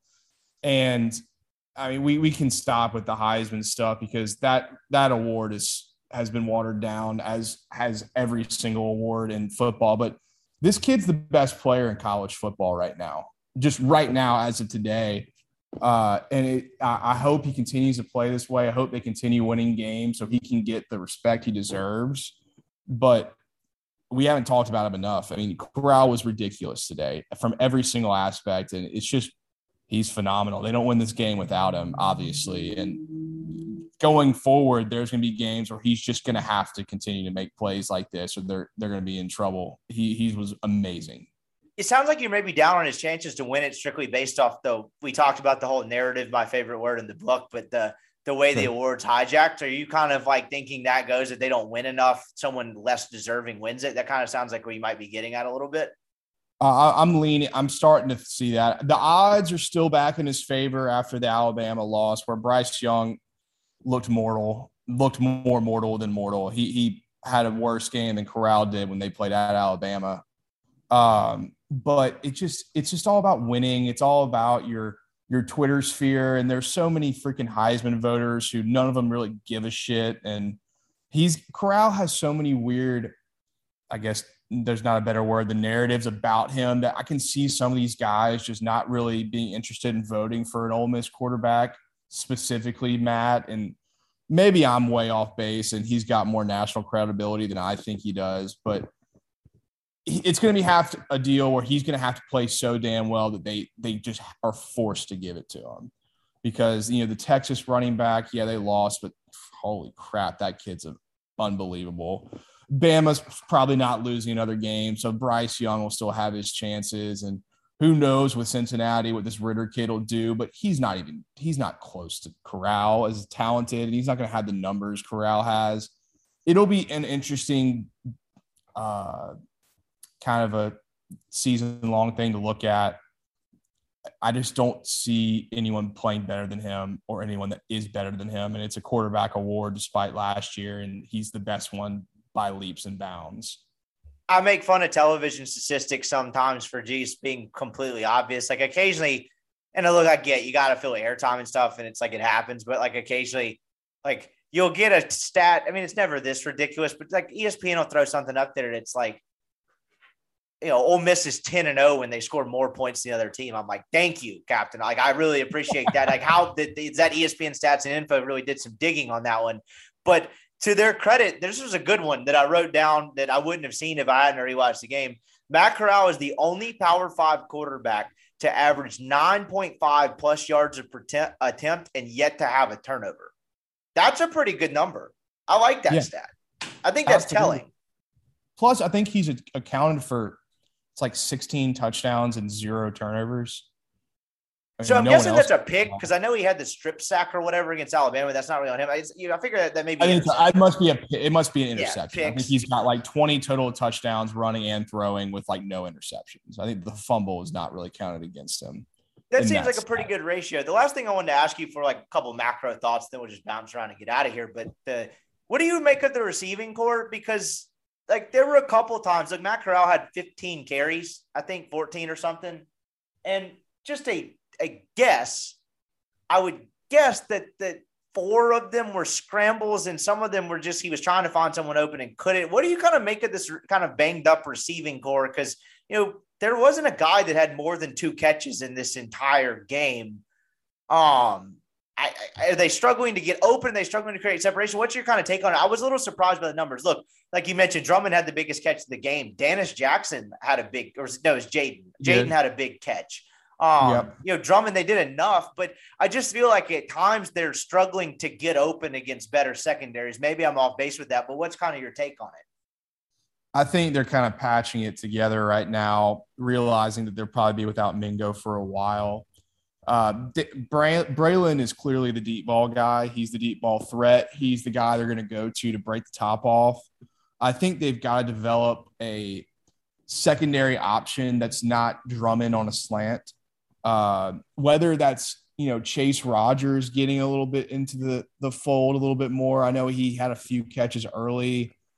Casey Kelly has not been much of a factor to begin this season. I know he was injured, but I think you'll probably see him a little bit more.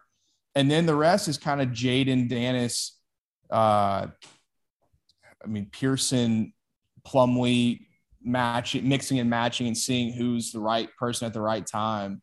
There's really not much more they can do with it. I think they're going to scheme around the issue they have, and that's the best thing that Kiffin and Levy have. So I don't know if it's going to be that big of an issue and they're going to figure a way around it, but it's definitely glaring to an extent. Yeah, I think glaring to an extent is probably a pretty good way to put that. And so I'll contend this to you. I thought about this earlier today, kind of when I was trying to figure out, okay, what is actually happening here? And like, what is the problem? They ran the ball pretty damn well without Jerrion Ealy. And we kind of made fun of the whole, there's always one narrative.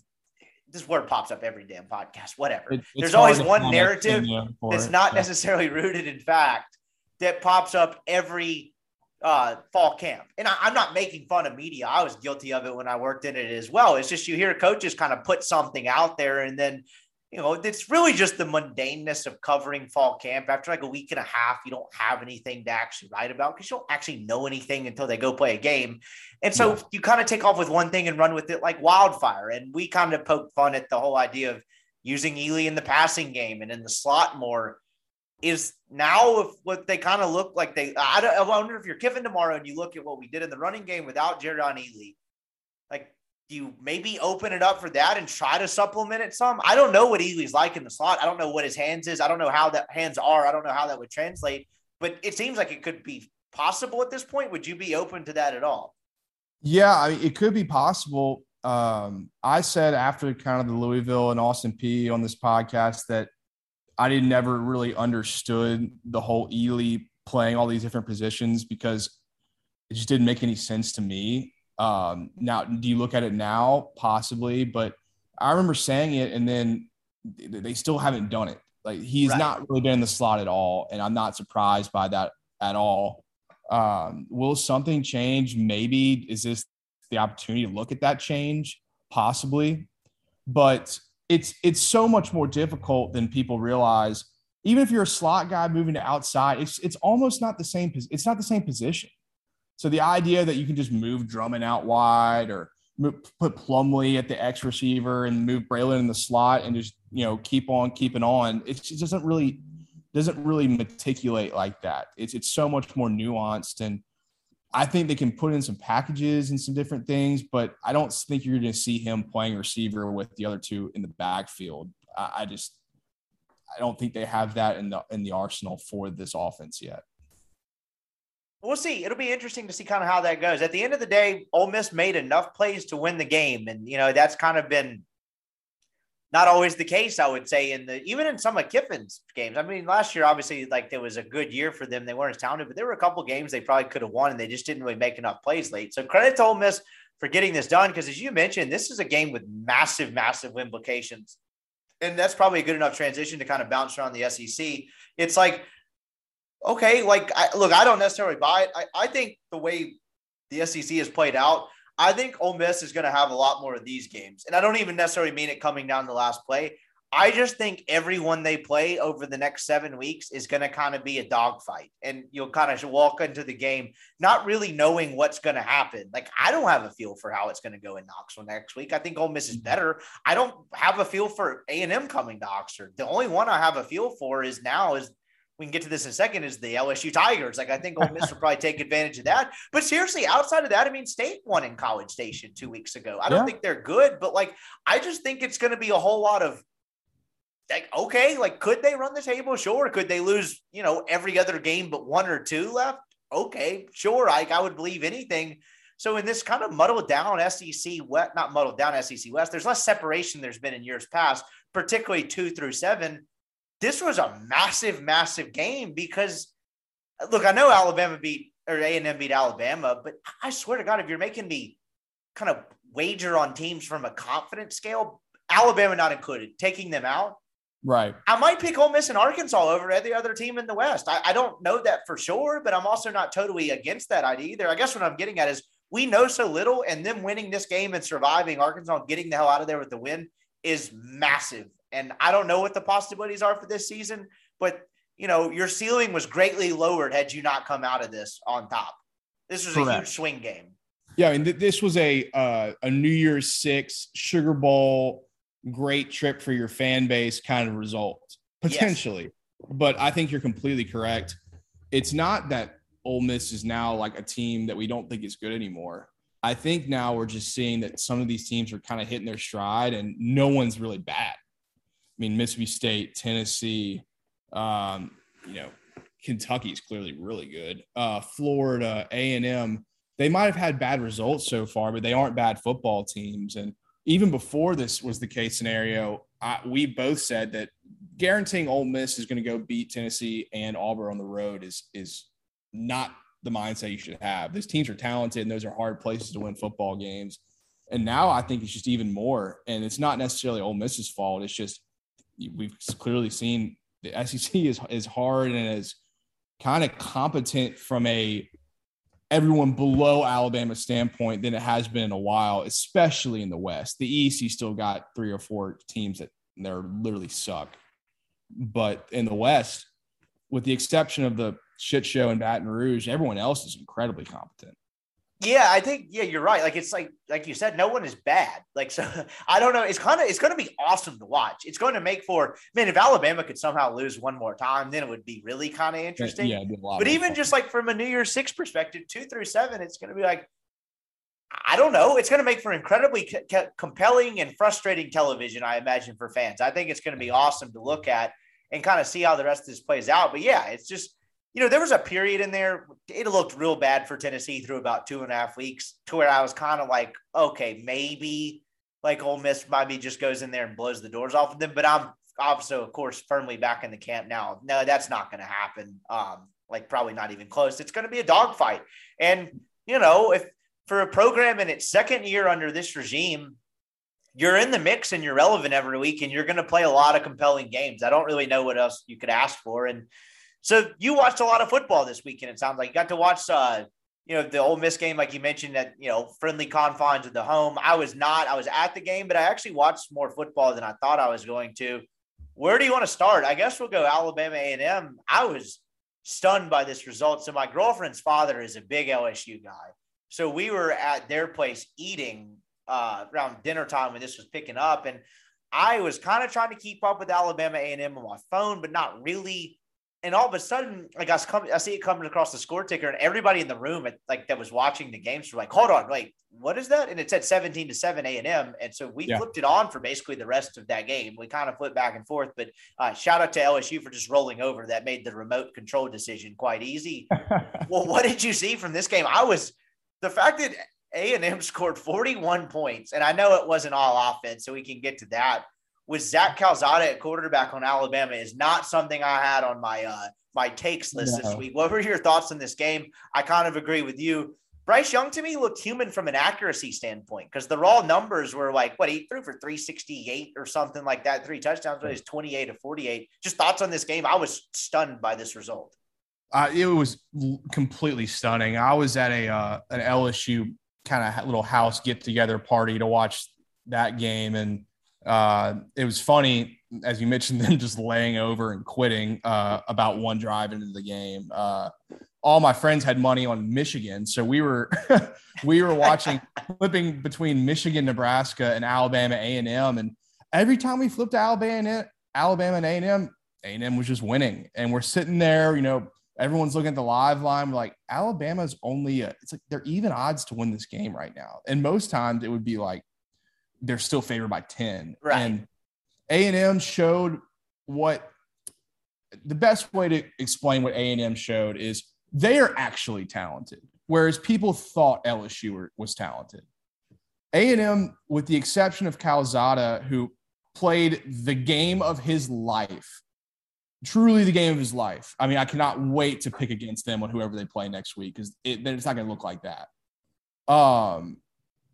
But they showed that defense all over the field can really have problems for anybody. The defensive line is really good. The linebackers are athletic. The DBs are long and big and hard to deal with. Whereas some people thought that was LSU, but in reality, they were all soft, small, and overrated. They just played well. And even when Spiller got hurt, they've got backs behind him. The Devin Ashane kid's a 100-meter champion that was there with Malik Hornsby in high school. And they're just played the perfect football game. And when you play the perfect football game at home, even if it's against Alabama, you can still win, especially in this league. And that's what happened. I think there was a little Bill O'Brien bullshit thrown in there. Some of his red zone calls were terrible, and that cost them touchdowns, and they didn't go for it on times I kind of thought they probably should have, and they kicked some weird field goals. And I don't know. I mean, A&M didn't move the ball in the second half, so I get it. But it was just a crazy game, and I cannot believe they won. I couldn't either. And so it seemed like to me just a general view of like I mentioned, I wasn't like locked into it, but the entire second half, once the other game became like pretty much decided, we were watching it, but it's also 8:00 at night after I had experienced a game day for the first time in a while. So like your boy was not taking notes. I would put it to you that way. It seemed like general sense that Alabama finished with 153 rushing yards. Brian Robinson had 147 of them, but that's on 24 carries. So they made him earn it. It seemed like you mentioned, they had the talent to slow down Alabama a bit in the running game and actually put the game in Bryce Young's hands. And you mentioned there was some bullshit in there. Like you had the kick return and some of the play calling wasn't bad, but it didn't seem Young was kind of up to the moment to carry the team when the running game wasn't always there, if that makes sense. That was the general sense I got of that game. Yeah, this is his second game on the road in the SEC where he's looked pretty mortal. Like a freshman. Yeah, I guess he's technically a sophomore. He is still a phenomenal football player, and he still made plays. He really never even looked like he was stressed out or uncomfortable. He's got so much poise as a young player that you wouldn't know it if you didn't see it. I think his play just kind of showed it. But A&M defensively, Elko, they just brought so much pressure. They were just saying, you're not going to sit back there and and throw the ball around because we probably can't guard your receivers for 4 or 5 seconds. And I'm sure Ole Miss fans saw that game plan and were like, holy shit, maybe we should do this. Sure, but don't exactly have the cats that A&M does, on that defensive line and linebackers. So it's a little bit easier said than done. But that was their game plan. They put pressure on Young the whole game. They had some exotic blitzes. They did a ton of stuff, and it was working, and it worked consistently. And like I said, they played the perfect game on offense and defense. And when you do that, you can win. Just when we were down in Jimbo for kind of being outdated and not really adjusting, and I don't even know if he definitely did, but like he kind of that to me was kind of a we still got it type of thing. Like, a lot of times, like you mentioned, where it's like, oh, we thought LSU was talented, but actually they're kind of overrated and soft. You can kind of be outdated and not be the greatest coach, but if you've done your job in the offseason recruiting, like I feel like that was kind of a recruiting win. Like they had the horses to compete with Alabama, and like they played a great schematic game. But even if you don't think what he's doing big picture wise is always great, there's kind of a reminder that actually this guy still recruits at like a top 6 level, and like he's competent. Like he hasn't completely lost his way like one Edward Orgeron has. So is this going to end up being, I hate to be this guy, but is this going to end up being the most useless Alabama upset of all time? Because if A&M had just not, peed down their leg against Arkansas, you might actually have something here. And, Ole Miss doesn't have the tiebreaker. And as much as I want this thing to be interesting, Alabama goes to state. They're home for 4 weeks in a row against LSU, Tennessee, New Mexico State, and Arkansas. And then they have the Iron Bowl. Like, unfortunately, I don't like them to lose any of those games, particularly with all of them being at home. If you want to pin this on LSU just being pathetic and rolling over again, I'm down to blame them, because this would normally be an opportunity where like, oh, maybe they go in there and kind of wreck their season. That's clearly not happening. I guess the Iron Bowl weirder stuff's happened, but them getting Tennessee, LSU, and Arkansas all at home and New Mexico State mixed in, and credit to State for winning 2 weeks ago. I don't really give them much of a shot. It sucks. I don't think they're losing again. Do you think this will be useless, or do you think this will make them sweat a little bit? I think it'll be a Nick Saban motivating factor to say, just because you've got the helmet on doesn't mean you can come out here and just play like shit and not, focus and think you're just going to win every single game because you've seen us do it last year. I saw a guy tweet. This is one of the weirder tweets you'll see. There are 3 teams right now in the SEC West that if they win out, they go to the SEC championship game. Those 3 teams are Alabama, so really nothing's changed for them, Auburn, and Mississippi State. Mississippi State's the 3rd team. If they win every single game here on out, they will go to the SEC championship game. I think they're in for a big hurting next week. A big time hurting, and it'll probably be a very sick, nasty Nick Saban revenge game.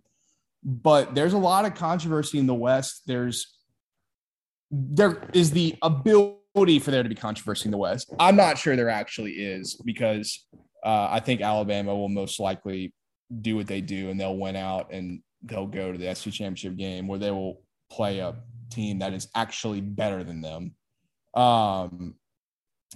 But it's going to be entertaining. We have that, and that's something we haven't had for a while, so that's cool. Yeah, you're dead on with that. Elsewhere, I don't know. I just hope it happens just for the controversy's sake. But, I mean, I still think, when you view it from the prism, well, one, that made me think Georgia's most undoubtedly the most complete team in the country. Like, they're probably the best team in the country. They're probably favored against Alabama when they probably do inevitably meet in the SEC title game. Yeah. But even just seeing how 2 through 7 plays out in the West is going to be fascinating, because it goes back to what you said. No one sucks. So I'm curious to see that. Now I'm just going to put this one on a tee for you and let you go whatever direction you want. 42-21. It really wasn't that close. Shout out to my guy, Brody Miller, wrote a great story last night. I think he titled it like the night the dam broke for Ed Orgeron, I think was the way he titled it. But I thought one of the more compelling points he made in his piece, and it was very well written, it's on The Athletic if you want to go read it, was the difference between some of these other ones was this was completely expected. This was not an embarrassing defeat, to an inferior team. in the sense that like you can argue talent, but like this was a confirmation. This is what probably most of us thought was going to happen to some degree. I know the line was only 3, but I didn't feel good about LSU's chances winning this game, not being able to run the ball. And this, look, we thought, look, if we're being real, it was over for Ed before this, but last night they kind of quit on it. I mean, Brody opened the story about how it was at some point in the third quarter and something bad had just happened, or I don't even know if it was good or bad, but they all just kind of ran back to the sideline and just passed Ed. No one said a word to him. Like he looked kind of isolated from his own team. I thought that was really kind of a poignant example. Take this wherever you want. This appears to be like it's going to get very bad before it gets better. Yeah, well, as we're recording this, he's not been fired yet, which is shocking to me. I would have wagered that he was. Legitimately shocking, but I think that will show that they've got a plan in place. I would imagine maybe it's a thing you do over the bye week, or maybe they do it tomorrow. Who knows? That team completely quit in the first quarter of that football game. Kentucky, saw another fun tweet last night, has not beaten an SEC opponent by 20 points since Vanderbilt in 1998. Whoa. So, yes, not beaten an SEC team by 20 points since Vanderbilt in 1998. I don't even know if I believe that, but I'm going to believe it for the sake of this argument. I'm sure that's not true, but that was a real person that tweeted it, verified blue check mark. I mean, they're playing Colin Baton Rouge in the stands in the fourth quarter. I mean, it was over before this, but now it's officially over, and you can just go to the conversation of what happens next. I think it's going to be hilarious to watch all the bullshit that's about to ensue from that administration. You're about to see some leaks to USA Today about how Orgeron knew everything that's been going on. He's owed a $21 million buyout, so they're gonna snake their way out of that some way, shape, or form. I don't know what it's going to be, whether Orgeron just gives up and just accepts it, or they find some cause to get out of it. It's bad. I mean, it's the worst LSU football team since I've been alive, and I'm 25 years old. And there's been some bad ones, but not like this. I mean, they were just embarrassed. They were actually the worst team by a talent standpoint and by a coaching standpoint against Kentucky. They truly were outmatched from almost every single position group. They didn't play hard. They couldn't run the ball, and Kentucky, which they're going to run the ball, just gashed them the entire game. They pushed them around. Orgeron in his press conference, when they said that Kentucky ran for 330 yards, was like, wow, that's kind of didn't really think Kentucky was going to run the ball that well going into the game. And that is just hilarious, because that's the only thing they do is run the ball. Yeah, they go to watch Kentucky for the past 10 years under Stoops. It's over. It's just now we get to the fun part for at least fans, or miserable part for whoever it is. But the coaching search already has begun. Who knows who it's going to be? I know who I would want it to be, and who I as an LSU person, like deep down, want it to be. But I just don't know if Woodward will swallow his pride and go for it. But I think Napier should be the guy. I was about to ask that same thing. That's interesting. And so yes, it's over, but the aspect of it you're talking about, like there's about to be so many leaks to USA Today. The one thing I'll contend was, I don't want to have this wrong, so I was trying to look it up on my phone. I believe Stephen Godfrey was in attendance for that game and went to cover that game. And I'll just put it this way. Godfrey doesn't write game stories. Godfrey does some analysis. I'm not saying he's not like good at it, but he's about as plugged in terms of the coaching stuff and big picture type stuff as anyone in the national media. And I don't think it was an accident he chose to spend his Saturday night in Lexington, Kentucky. It might not turn out to be anything, but that to me was when I saw that he was in Lexington, that to me was a somewhat telling indication of what might pop in the next 24 to 36 hours. I don't know anything. I'm like you. I'm actually fairly stunned that nothing has happened yet, because particularly like I said, when I saw he was up there, I was like, oh, dude, he's getting canned. Like this guy did not go up there to see Kentucky's defensive line. I can promise you that. So Yeah, like you mentioned, now is kind of the fun part. How does this circus play out? And the last thing I'll say on this was like Brody pointed out this in his column. It's not that when you win a national championship, you have a down year 2 years later, coming off a once in a 100-year pandemic, that can be explained away. But LSU's fading into irrelevance with a bunch of off the field baggage, and it looks terrible. And I've thought about that a decent bit on the plane ride home today, where I was like, well, what does irrelevance actually mean? And when you look at and watch this football team, where is it getting better in the short term? Like, this is not going to be turned around into a 10-2 deal next year, or the classic Ed Orgeron interim thing. They're not firing Ed, and well, I don't mean in that sense. They're not firing Ed and the replacement comes in and goes 4-1 down the stretch or 5-1 down the stretch. Like, it's bad and they're irrelevant. And look, I know things can change and a couple of recruiting classes can change everything, but you would know better than I do. Does this not feel like a 3-4 year fix almost? Maybe that's probably a little strong, but this feels like it's not being turned around overnight. No, you're lucky at your LSU. Yes. Because of how easy it is to recruit there. Honestly, just how easy the job is. You are set up for success like no other program in the country except for maybe Ohio State, where you have a legitimate in-state talent and you can recruit nationally and everyone wants to be the coach there. Last three guys at LSU have won national titles for a reason. Two of them there's about to be two of them fired. That's no accident. No, it's no accident. So it won't be that crazy of a turnaround, but they have to start evaluating better. If you look back at their 2018 and 2019 classes and go through the guys that were in those classes, they were going like 18 for 25, like missing on 18 guys. 7 guys were like productive players. It's embarrassing. And there's recruiting circle rumors that, the LSU is a team where they don't really evaluate. They just pull up 24/7 and start firing off offers. And I never really believed that, but the people that were telling me it, I trust. I now completely believe it when you go back and look at some of the guys that they've, kind of recruited and circled in on, especially in-state and out-of-state. That has to be adjusted and looked at more than anything. And that's why Napier makes so much sense, because he is as good of it at ULL as anybody in the country. Who else are you going to get in this? I get things are going to go differently, but you mentioned you're not sure Woodward will swallow his pride.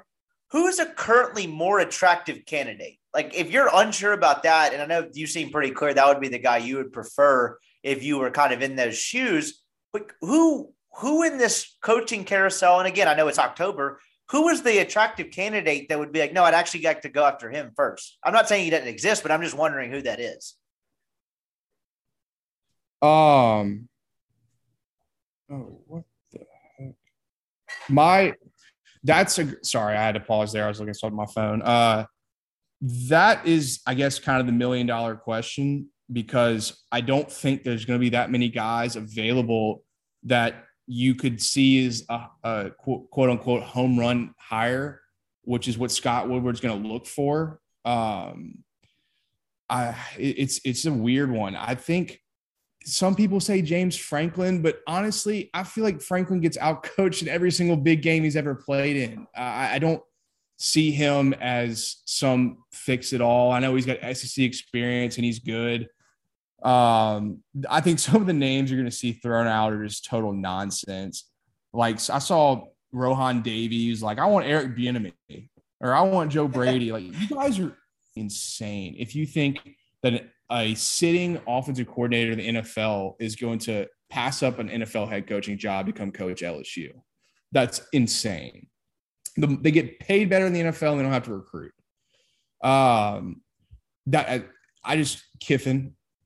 Kiffin's one that it's going to be brought up. It makes sense from what they want the team to look like standpoint. I said on the last podcast, I don't totally know if I think the fit with him and LSU and Woodward makes a lot of sense. But that's one that I could see the fan base understanding. Dave Aranda, to me, seems like that's not someone I would look at. He's done really well at Baylor so far, and I think he would probably crawl back to Baton Rouge. he's actually one of the few people that's left that place and had positive things to say about it in the past few years. Good point. I mean, that's true. No one else has. There's just not that many guys out there. I mean, Matt Campbell's lost a lot of his spark. It sounds like Fickell really wants the Michigan job, and that fit makes no sense to me at all. SEC fit isn't the only thing, but it's incredibly important. You've seen it with Moorhead and Mississippi State, what happened there, kind of what Leach is going on right now, even though they've been playing a little bit better. I really don't know. I mean, I could sit here and think about it, and the only one to me that I'm like, yeah, just go ahead and write the check is Napier. But I don't think that that's what they're going to do, because that's just not enough of a home run for that team and that program, at least to where they think there should be at. I don't know. I do not know. The job is top 5. I just don't know if the pool of coaches that want to go there is top 5. Fair enough. I can't wait to see how this plays out, because it's going to be fascinating. Anything else shocking from the SEC or just college football as a whole this weekend? Hand up on me, the one game in terms of like my social plans after the Ole Miss game and the way that timing worked out. I didn't watch a lot of Georgia Auburn, but my God, you look at the stat sheet, and it doesn't take a genius to fill in the way this did. It seemed like Georgia Auburn was 5 of 18 on third down. Seemed like they ran the ball terribly, which that kind of neuters Auburn. Bo Nix seemed okay, but just kind of, you take away Auburn's running game, which Georgia could have done kind of in their sleep with this defense, and Bo Nix is not anywhere close enough to good enough to make that a competitive game. That seemed very predictable. I don't know. Do you have any overwhelming thoughts on how that went? That seemed pretty much online. No, that's the one game I didn't see a lot of. I think people are crazy to think that Kirby's not going to go straight to JT Daniels once he's healthy. Stetson Bennett has been playing well, but that team is going as far. They're not, I mean, it's the defensive team, but you've got to have JT in there if you want to do everything that they have goal wise. And that's why I don't totally trust them, because Kirby may just say, screw it, I'm just going to win it with the mailman. But who knows? Auburn came back down to reality. Bo Nix still just isn't that good. They had some plays early to like kind of make that a game, and they just couldn't make those plays, and it got out of hand quickly. So I'm not surprised with that. I don't think Auburn was set up for a whole lot of success there, even though I thought they might have fucking covered, but nope. What else happened? Tennessee beat the dog shit out of a bad South Carolina team. That's probably a great way to close like the SEC talk, is like, before we get to the fastest growing segment in sports, but they're kind of figured something out. Like you mentioned, I was kind of in your camp because one, you kind of pointed that out, and I was like, yeah, that Milton kid wasn't bad, but clearly they kind of found something with Hendon Hooker. But I think this is more of a schematic thing. Like you mentioned, you're kind of a big Heupel guy, and that's kind of why I went with Tennessee in the picks 2 weeks ago against Missouri, because I was like, I don't know if either of these teams are any good, but I'll take the better head coach and the better scheme. And it was the same way this week. I was like, I don't feel great about Tennessee being 10.5-point favorites, but I think that Heupel is just going to absolutely abuse South Carolina's, like, from a schematic standpoint. And I mean, you saw that from the opening jump. Wasn't this thing 28-0 at the end of the first quarter? This was really just a coaching mismatch. And I don't even think Shane Beamer's terrible, but like that, they're impressive. And I think Ole Miss is going to find their way into another shootout. I mean, hell, I saw Vegas. Someone texted me today. There was like, I saw the early over under was 85.5 for this game. I was like, my God, I haven't verified that. Please don't quote me on that. But someone who's like serious, like was not screwing around, was like, they just opened this at 85. And I was like, no way. I'd have to look at that. That doesn't surprise me. I guess we'll start with Tennessee's last game. They haven't really beaten anybody with the pulse yet. They've lost to Pittsburgh, and they lose someone else. Is Pittsburgh? Who else have they lost to? Auburn. No, not Auburn. Excuse me. I don't know why I said that. Florida, and they lost to – no, they're only 2 losses. Those are the only 2 losses. But their wins are Bowling Green, Missouri, South Carolina, and I think that's UT Chattanooga. Yeah, that must be it. So they haven't beaten anybody with a pulse, but they've kind of hit their stride – semi-similar to what Ole Miss looked like last year when the offense clicked, where it was just, we're going to score at will. And if you're a bad team, we're going to prove it to you, kind of like against South Carolina and against Kentucky. where it was just like once they figured it out, that was it. Tennessee's hit that. I've said it so many times on here. I believe that Heupel is going to do a really good job there. And once they get better players, it's going to show that their scheme. I mean, Jeff Lebby worked under Heupel. Some of the analysts that are at Ole Miss were at Missouri when Heupel was the OC there. The guy knows football, and they're even more up tempo and faster than Ole Miss is. I'm not ready to say that they're going to win that football game, but it's going to be a tough one for Ole Miss. They are going to be a pain to stop, and we've mentioned it before, but I think Ole Miss is going to have to stick in that 3-2-6 for the whole game and just kind of accept what it is. The DBs are going to have to play really well because they're going to stress you on the outside like crazy. I don't think they're that great. I think they've beaten the shit out of teams that are bad. And they have not beaten anyone that's good, but they're hitting their stride, and it's going to be a tough atmosphere at night game there in Neyland. It's a big week for them because after Ole Miss, I think there's a bye week sprinkled in. Yeah, there definitely is after Alabama, but they go Ole Miss to at Alabama, bye week at Kentucky, and then home against Georgia.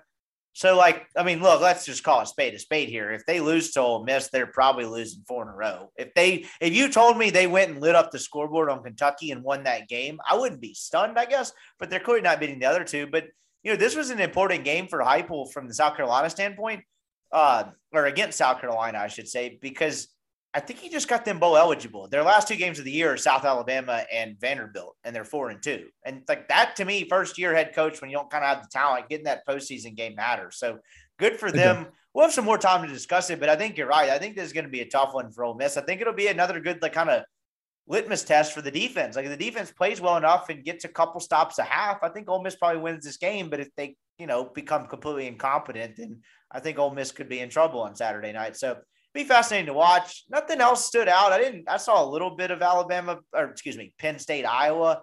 I seemed like classic getting out coached in a big game. Like you mentioned, Iowa is not spectacular at all. Kentucky and Iowa are kind of one and the same in that aspect, but they just win games.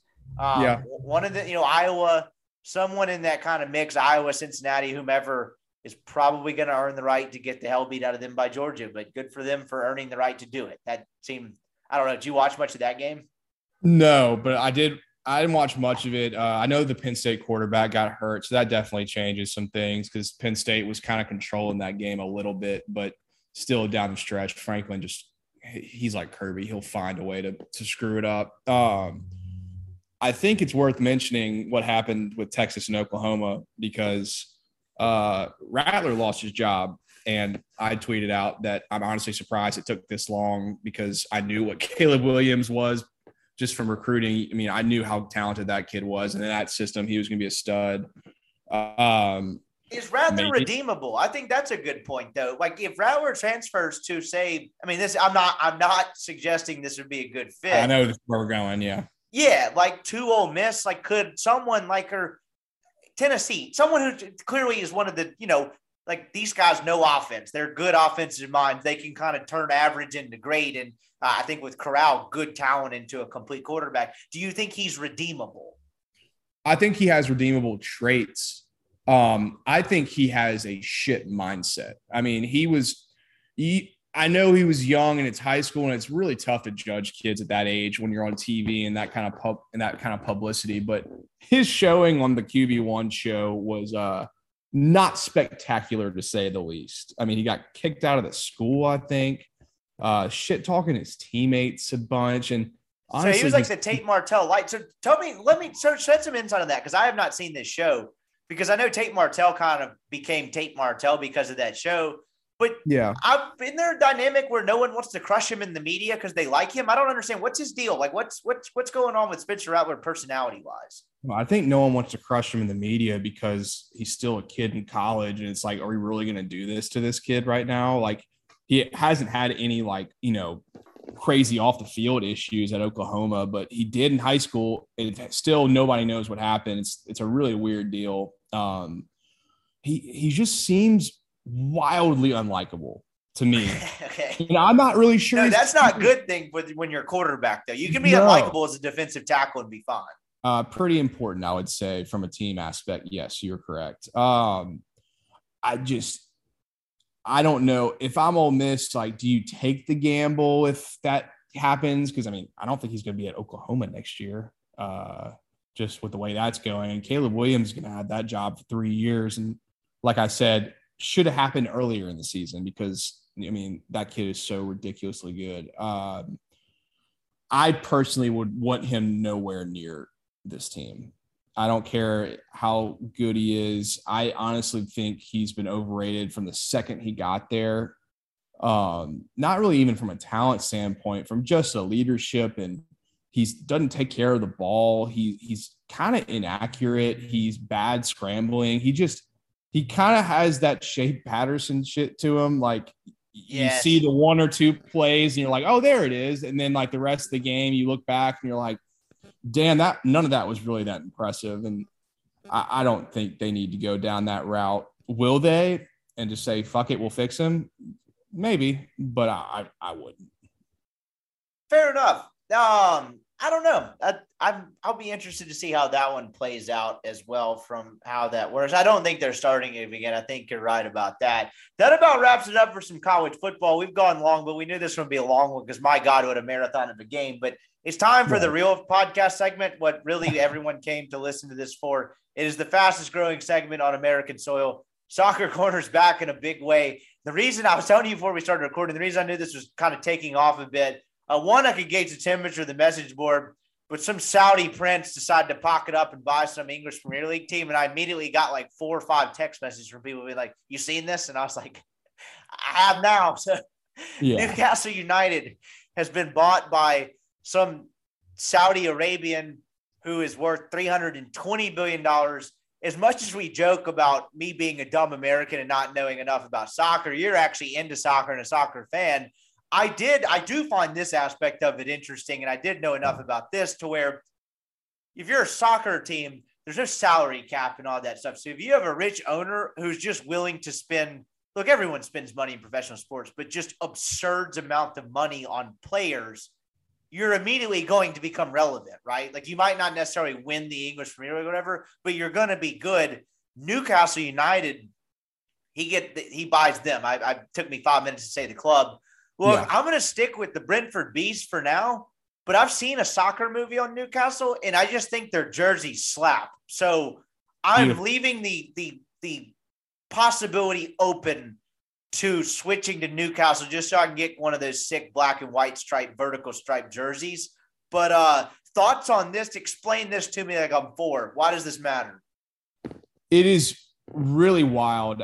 You've seen this happen. So PSG, who is easily the most expensive team in the world right now. I actually think City they're like tied. This happened to City, right? Not too long ago? Yes. Within recent history, City was bought by a guy named Sheikh Mansour, who is the head of the kind of royal family of Qatar, I believe. One of those. No, I think United Arab Emirates. So he's probably got a pretty solid portfolio. Yeah, he's like a $10 billion, $12 billion, but I think he's got the funds of that entire country. And they basically bought the team, and they built a new stadium. They bought players, and UEFA tried to implement this financial fair play thing, which I do not know enough about to comment on it, but it's supposed to avoid the worst of the worst of this kind of situation. Okay. But it has not done shit. It seems like this is even worse because I saw this guy's worth $320 billion. That seems like a lot versus $10 billion. Yes, it is astronomically more. I think the Premier League had to like give out a statement to where like they had to make sure that this team was not owned by like the Saudi Arabian government. This power broker. I love this. This power broker group out of Saudi Arabia that has control of like $320 billion. But I listened to this guy earlier about it because honestly, I just wanted to know more about it from what does this do for the entire sport outlook? Because this is clearly the richest owner in any sport franchise in the world. This is Jeff Bezos buying a soccer team, essentially. And that's what I mentioned. That's rarefied air. What would it look like if Jeff Bezos bought the Seattle Mariners or something and just said, we're just going to pay for everybody. And our bankroll is going to be ridiculous. We're going to be the Yankees times 3. And it's a fascinating outlook from that point. But the soccer guy who works for like Sky Sports or whatever was saying that this is the worst thing to happen for the teams who kind of compete but don't really win a lot, because now the average player is going to be so much more expensive for any team, because there's a team like Newcastle who can just overpay for, above average players, whereas a team like Brentford, they'll never be able to afford the guy or offer the same kind of contract. So it'll be like a trickle down effect of every player is going to be more expensive. So now there's going to be only 10 to 12 teams in the world that can pay for some of these guys, and everyone else is going to be left in the dust because they don't have the financial support that the top 5 or 6 clubs have. I mean, even a team like Manchester United, the Glazers are worth like $3 billion. The guy that just bought Newcastle is worth $300 billion. That's a different ball game. Same page. And the Glazers own multiple teams in multiple sports. So like, this is not even necessarily their most important investment. The Buccaneers might be. And it's just, it's a wild deal. From economically, I think it's fascinating. What the team's going to look like will be interesting. I mean, who the hell wants to go to Newcastle? It's the furthest north team in the Premier League. It's not a glamorous destination for a player like Kylian Mbappe in Paris, for instance, who's about to be sold. I don't know what's going to happen with it, but it's a wild story, and it's interesting from so much more than just a billionaire buying a soccer team, in my opinion. Yeah, soccer's. As much as I love to poke fun at it, like, it is fascinating from this standpoint. I don't understand. Like, I guess I do understand it. Where as much as they want to sack managers, when you're just irrelevant, why would you not just bully the guy? I guess it's hard to bully billionaires into selling the team into a more richer guy. But like, if you're in Newcastle, like, are they celebrating like they've won a championship just over this? Because this seems like This is going to change fortunes overnight. The other aspect of it is, because I am a soccer savant, they are 19th out of 20th in the Premier League, which last time I checked, which is my favorite term in sports, means relegation. So is there an added subplot here to make sure they don't drop out of the Premier League right after these dudes take them over? Because this seems like, if they're going to do their rich guy ascent to the top, this will start next season. Is that correct? Yeah, probably next season. They'll probably just fire the manager they have now and go pay, one of these guys that's been on the sidelines, like Antonio Conte or, some Steven Gerrard or one of these, guys that have been around for a while to come take over. Not a great ROI on your purchase if they end up getting relegated this season. I don't think they are. They actually are pretty talented. They have some fun players and are a fun team to watch. But yeah, they could easily just fire the next manager. I mean, you can look at the videos of their fans. They were celebrating like they won the Super Bowl. The owner they had previously spent like the least amount of money in the Premier League over the last 10 years. And now they have the richest owner in the history of sports. And so they're fucking over the roof about what just happened. So we've got that going on. We're on a break, so there's no other Premier League to discuss, right? We're going to have to jump into qualifiers. Right. So this is qualifying. What's happening? Why is it a bad sign that the MLS has not stopped play for World Cup qualifying? Is that doesn't seem great in terms of relevance of the league, or does that matter? Yeah, I don't really know, to be honest. They haven't stopped playing.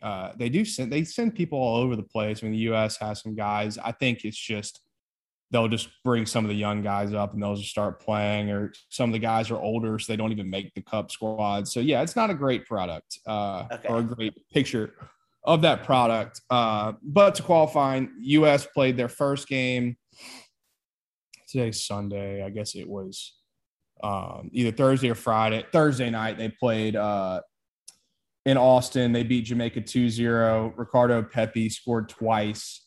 18-year-old chose the U.S. over Mexico. 3 goals in 2 straight qualifying games. He looks like a monster. However, as we were recording this on one of my TVs, I had the game against Panama, and they just lost at Panama 1-0, which is not a great result. It's tough to win on the road in this octagonal qualifying deal they have, but they looked like complete shit. So they are now tied in second place in the table. They're in a good position right now, but not a great result this afternoon. So winning that first game, how important is that? Are we going to the World Cup? We are on the road to the World Cup. We are in second. I think the top 3 qualify, 4th goes to a playoff. There's 8 teams that are in this whole deal. This is only the second round of games, so there's plenty left, plenty of games left to either screw it up or count it. I would say we're going to the World Cup as of right now. We've been playing well. We have guys injured all over the place, and we're still pulling out results. I think we're going to be just fine. Tuesday or Wednesday, we play at home against Costa Rica. If we win that game, I think we will be just fine. Why? So I'm just curious because I know Mexico is going to get in. I'm looking at the group. So it's Panama, Canada, CRC. Who is that? Who is that? That's Costa Rica. That was stupid. What is it? Salvador. That has to be Honduras and Jamaica. Yeah. Is it not a pretty big indictment if we can't just finish right behind Mexico? Who's our biggest threats? Is it, I guess, someone out of that group, Canada, Panama, who seems competent because they beat us. Like, that seems to be kind of 4 teams for 3 spots. Like, who else is a threat? Yeah, Canada is actually really talented. They've got he's one of my favorite players to watch. He plays left back. He's kind of like a winger for them. His name's Alphonso Davies, which is, first of all, just a phenomenal soccer name, just a phenomenal sports name. He plays for Bayern Munich, which is probably the best team in the world. He's Canadian. He is legitimate. Like, he would be pushing Tyreek Hill in a 100-meter dash. Whoa. This guy's legit speed. He is absolutely crazy fast. They've got some really good players. They're incredibly well coached. They're probably our biggest roadblock into easily qualifying. Jamaica looks like crap this year, and they're usually pretty talented.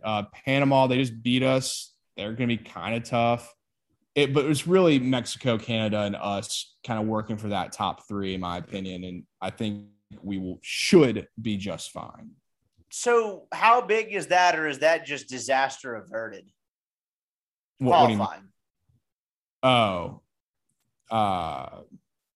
Is that like an accomplishment, or is that just like, okay, thank God we didn't do this in a row? Because I just feel like qualify for the World Cup. Yeah, the United States missing 2 World Cups in a row seems very suboptimal. No excuses. If you don't qualify, it's a disaster. There's no way around it. No ifs, ands, or buts. Like, the U.S. should never not qualify. Especially CONCACAF is a stupid league organization. Just the way things work, it's out of control. It's crazy. They don't even have VAR, which is like the video assistant. It's like not having replay, just because all the other countries are so shitty that they can't implement it in some of their stadiums. It's a shit show. But they're just not even close to as talented as the U.S. is supposed to be and is. So, no, it would be a disaster if you don't qualify. There's like no excuses. Do we have a home stadium? It seems like we rotate around. Do we just play everywhere? Play all over the place. No official home stadium. Is that unique? That's kind of unique. Yeah, I think it's just Mexico, they kind of play all over the place, but almost always, especially World Cup qualifiers, play in Azteca. Yeah. That's the famous stadium there. It looks awesome. I'd love to go to a game there, even though Mexico seems like a pretty dangerous place. Yeah, I know. If you get the right protection, it'd be nice. Like, I remember I read a lot about that because they tried to play the football game there. I think they played one of them there, but like, it's very high up and the air quality stinks, which that seems like an issue. And then the soil, we'll call it, is not always top notch in terms of the grass and stuff. Correct. So yeah, definitely. They played that crazy. I think like the Raiders and Texans played there, and then they tried to have the Chiefs there or something. Chiefs Rams that year had to be moved to back into the United States because of basically just crappy grass, right? Like, that stadium was terrible. It was like they can't play. It was something super weird like that. Yeah. U.S. wise, whenever they play anybody but Mexico, they'll play wherever. Like, they play Jamaica and Austin, and they'll go to Boston. They'll go wherever. But when they play Mexico, they can't play in the West and they can't play in Texas. They have to play. They usually end up playing in like Columbus, Ohio, or Cincinnati or Boston, because if they go play in LA against Mexico, it's an away game. Yeah, right. You play in Boston against Mexico, home game. Yeah, like let's just put this in like Portland, Maine. Let's get the U.S. team up in Maine, or what's the like Omaha? Can we get them in just in the middle of Middle America? Nope. That's Omaha. That's a road game. Yeah, it's either Ohio or Boston or something like that. Everywhere else is going to be a road game.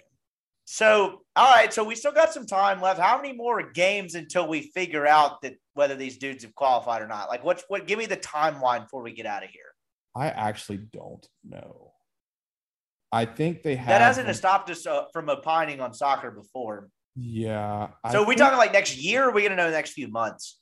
I think you'll know. I think they have another round of games in January. I think you'll probably know if they do what they're supposed to do. They'll probably qualify in the January rounds, but they might have to play a few other ones. I'm just kind of looking. November. I think they have another group of rounds in November and then another one in January. Yeah, another one in November, another one in January, and then maybe one more, and then that's it. But if they continue to win some of these games, I think they'll be qualified by January. This was the fastest growing segment on American soil, Soccer Corner. I was a little bit lethargic about Soccer Corner because my Brentford Bees had not played, and I didn't know that till this morning until I looked up, and I was like, oh, hell, Weldon told me this last time they stopped playing for World Cup qualifying. So I got pretty disappointed, but honestly, I can get behind it. I can get invested in the U.S. trying to get in the World Cup. We'll be back next week with probably some EPL games, or we still got a while. So you said 2 weeks? It's been at least one since this started. So one more week of national stuff, then we'll get back to the Saudis buying teams and such. No, this Saturday, the EPL is back. Okay, awesome. There we go. Well, that has been Soccer Corner. Dude, I appreciate the time. As always, another marathon of a Sunday show. But I appreciate it as always. And we will we'll catch up Sunday, if not, maybe a little preview action, because I know you're a big Hypo guy. I might get some Thursday night thoughts out of you as well, but we will we'll chat again soon. All right. Yeah, I knew this one was going to be a long one. That's okay. It's what it is. All right, everybody have a safe and happy start to their week, and we will talk to you again soon. All right, that's our show. Appreciate Weldon's time as always. Thanks for joining or sticking with us through the end. If you've made it this far, our Sunday marathon. I knew this would be a long podcast. How that was 4 football games in one. My God.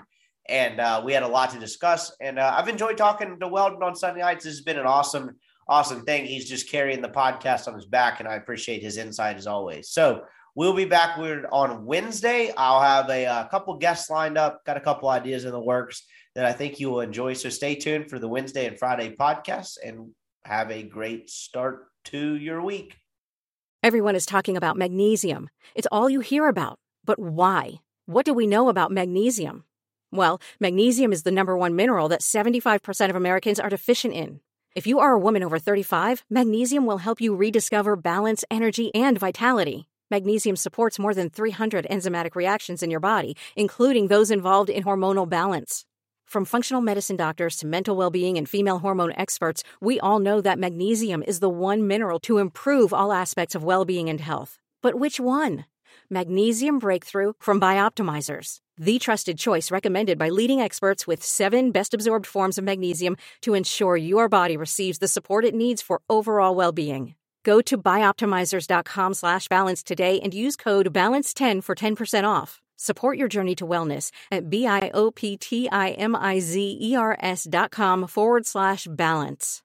Magnesium Breakthrough from Bioptimizers, your foundation to optimal health and vitality.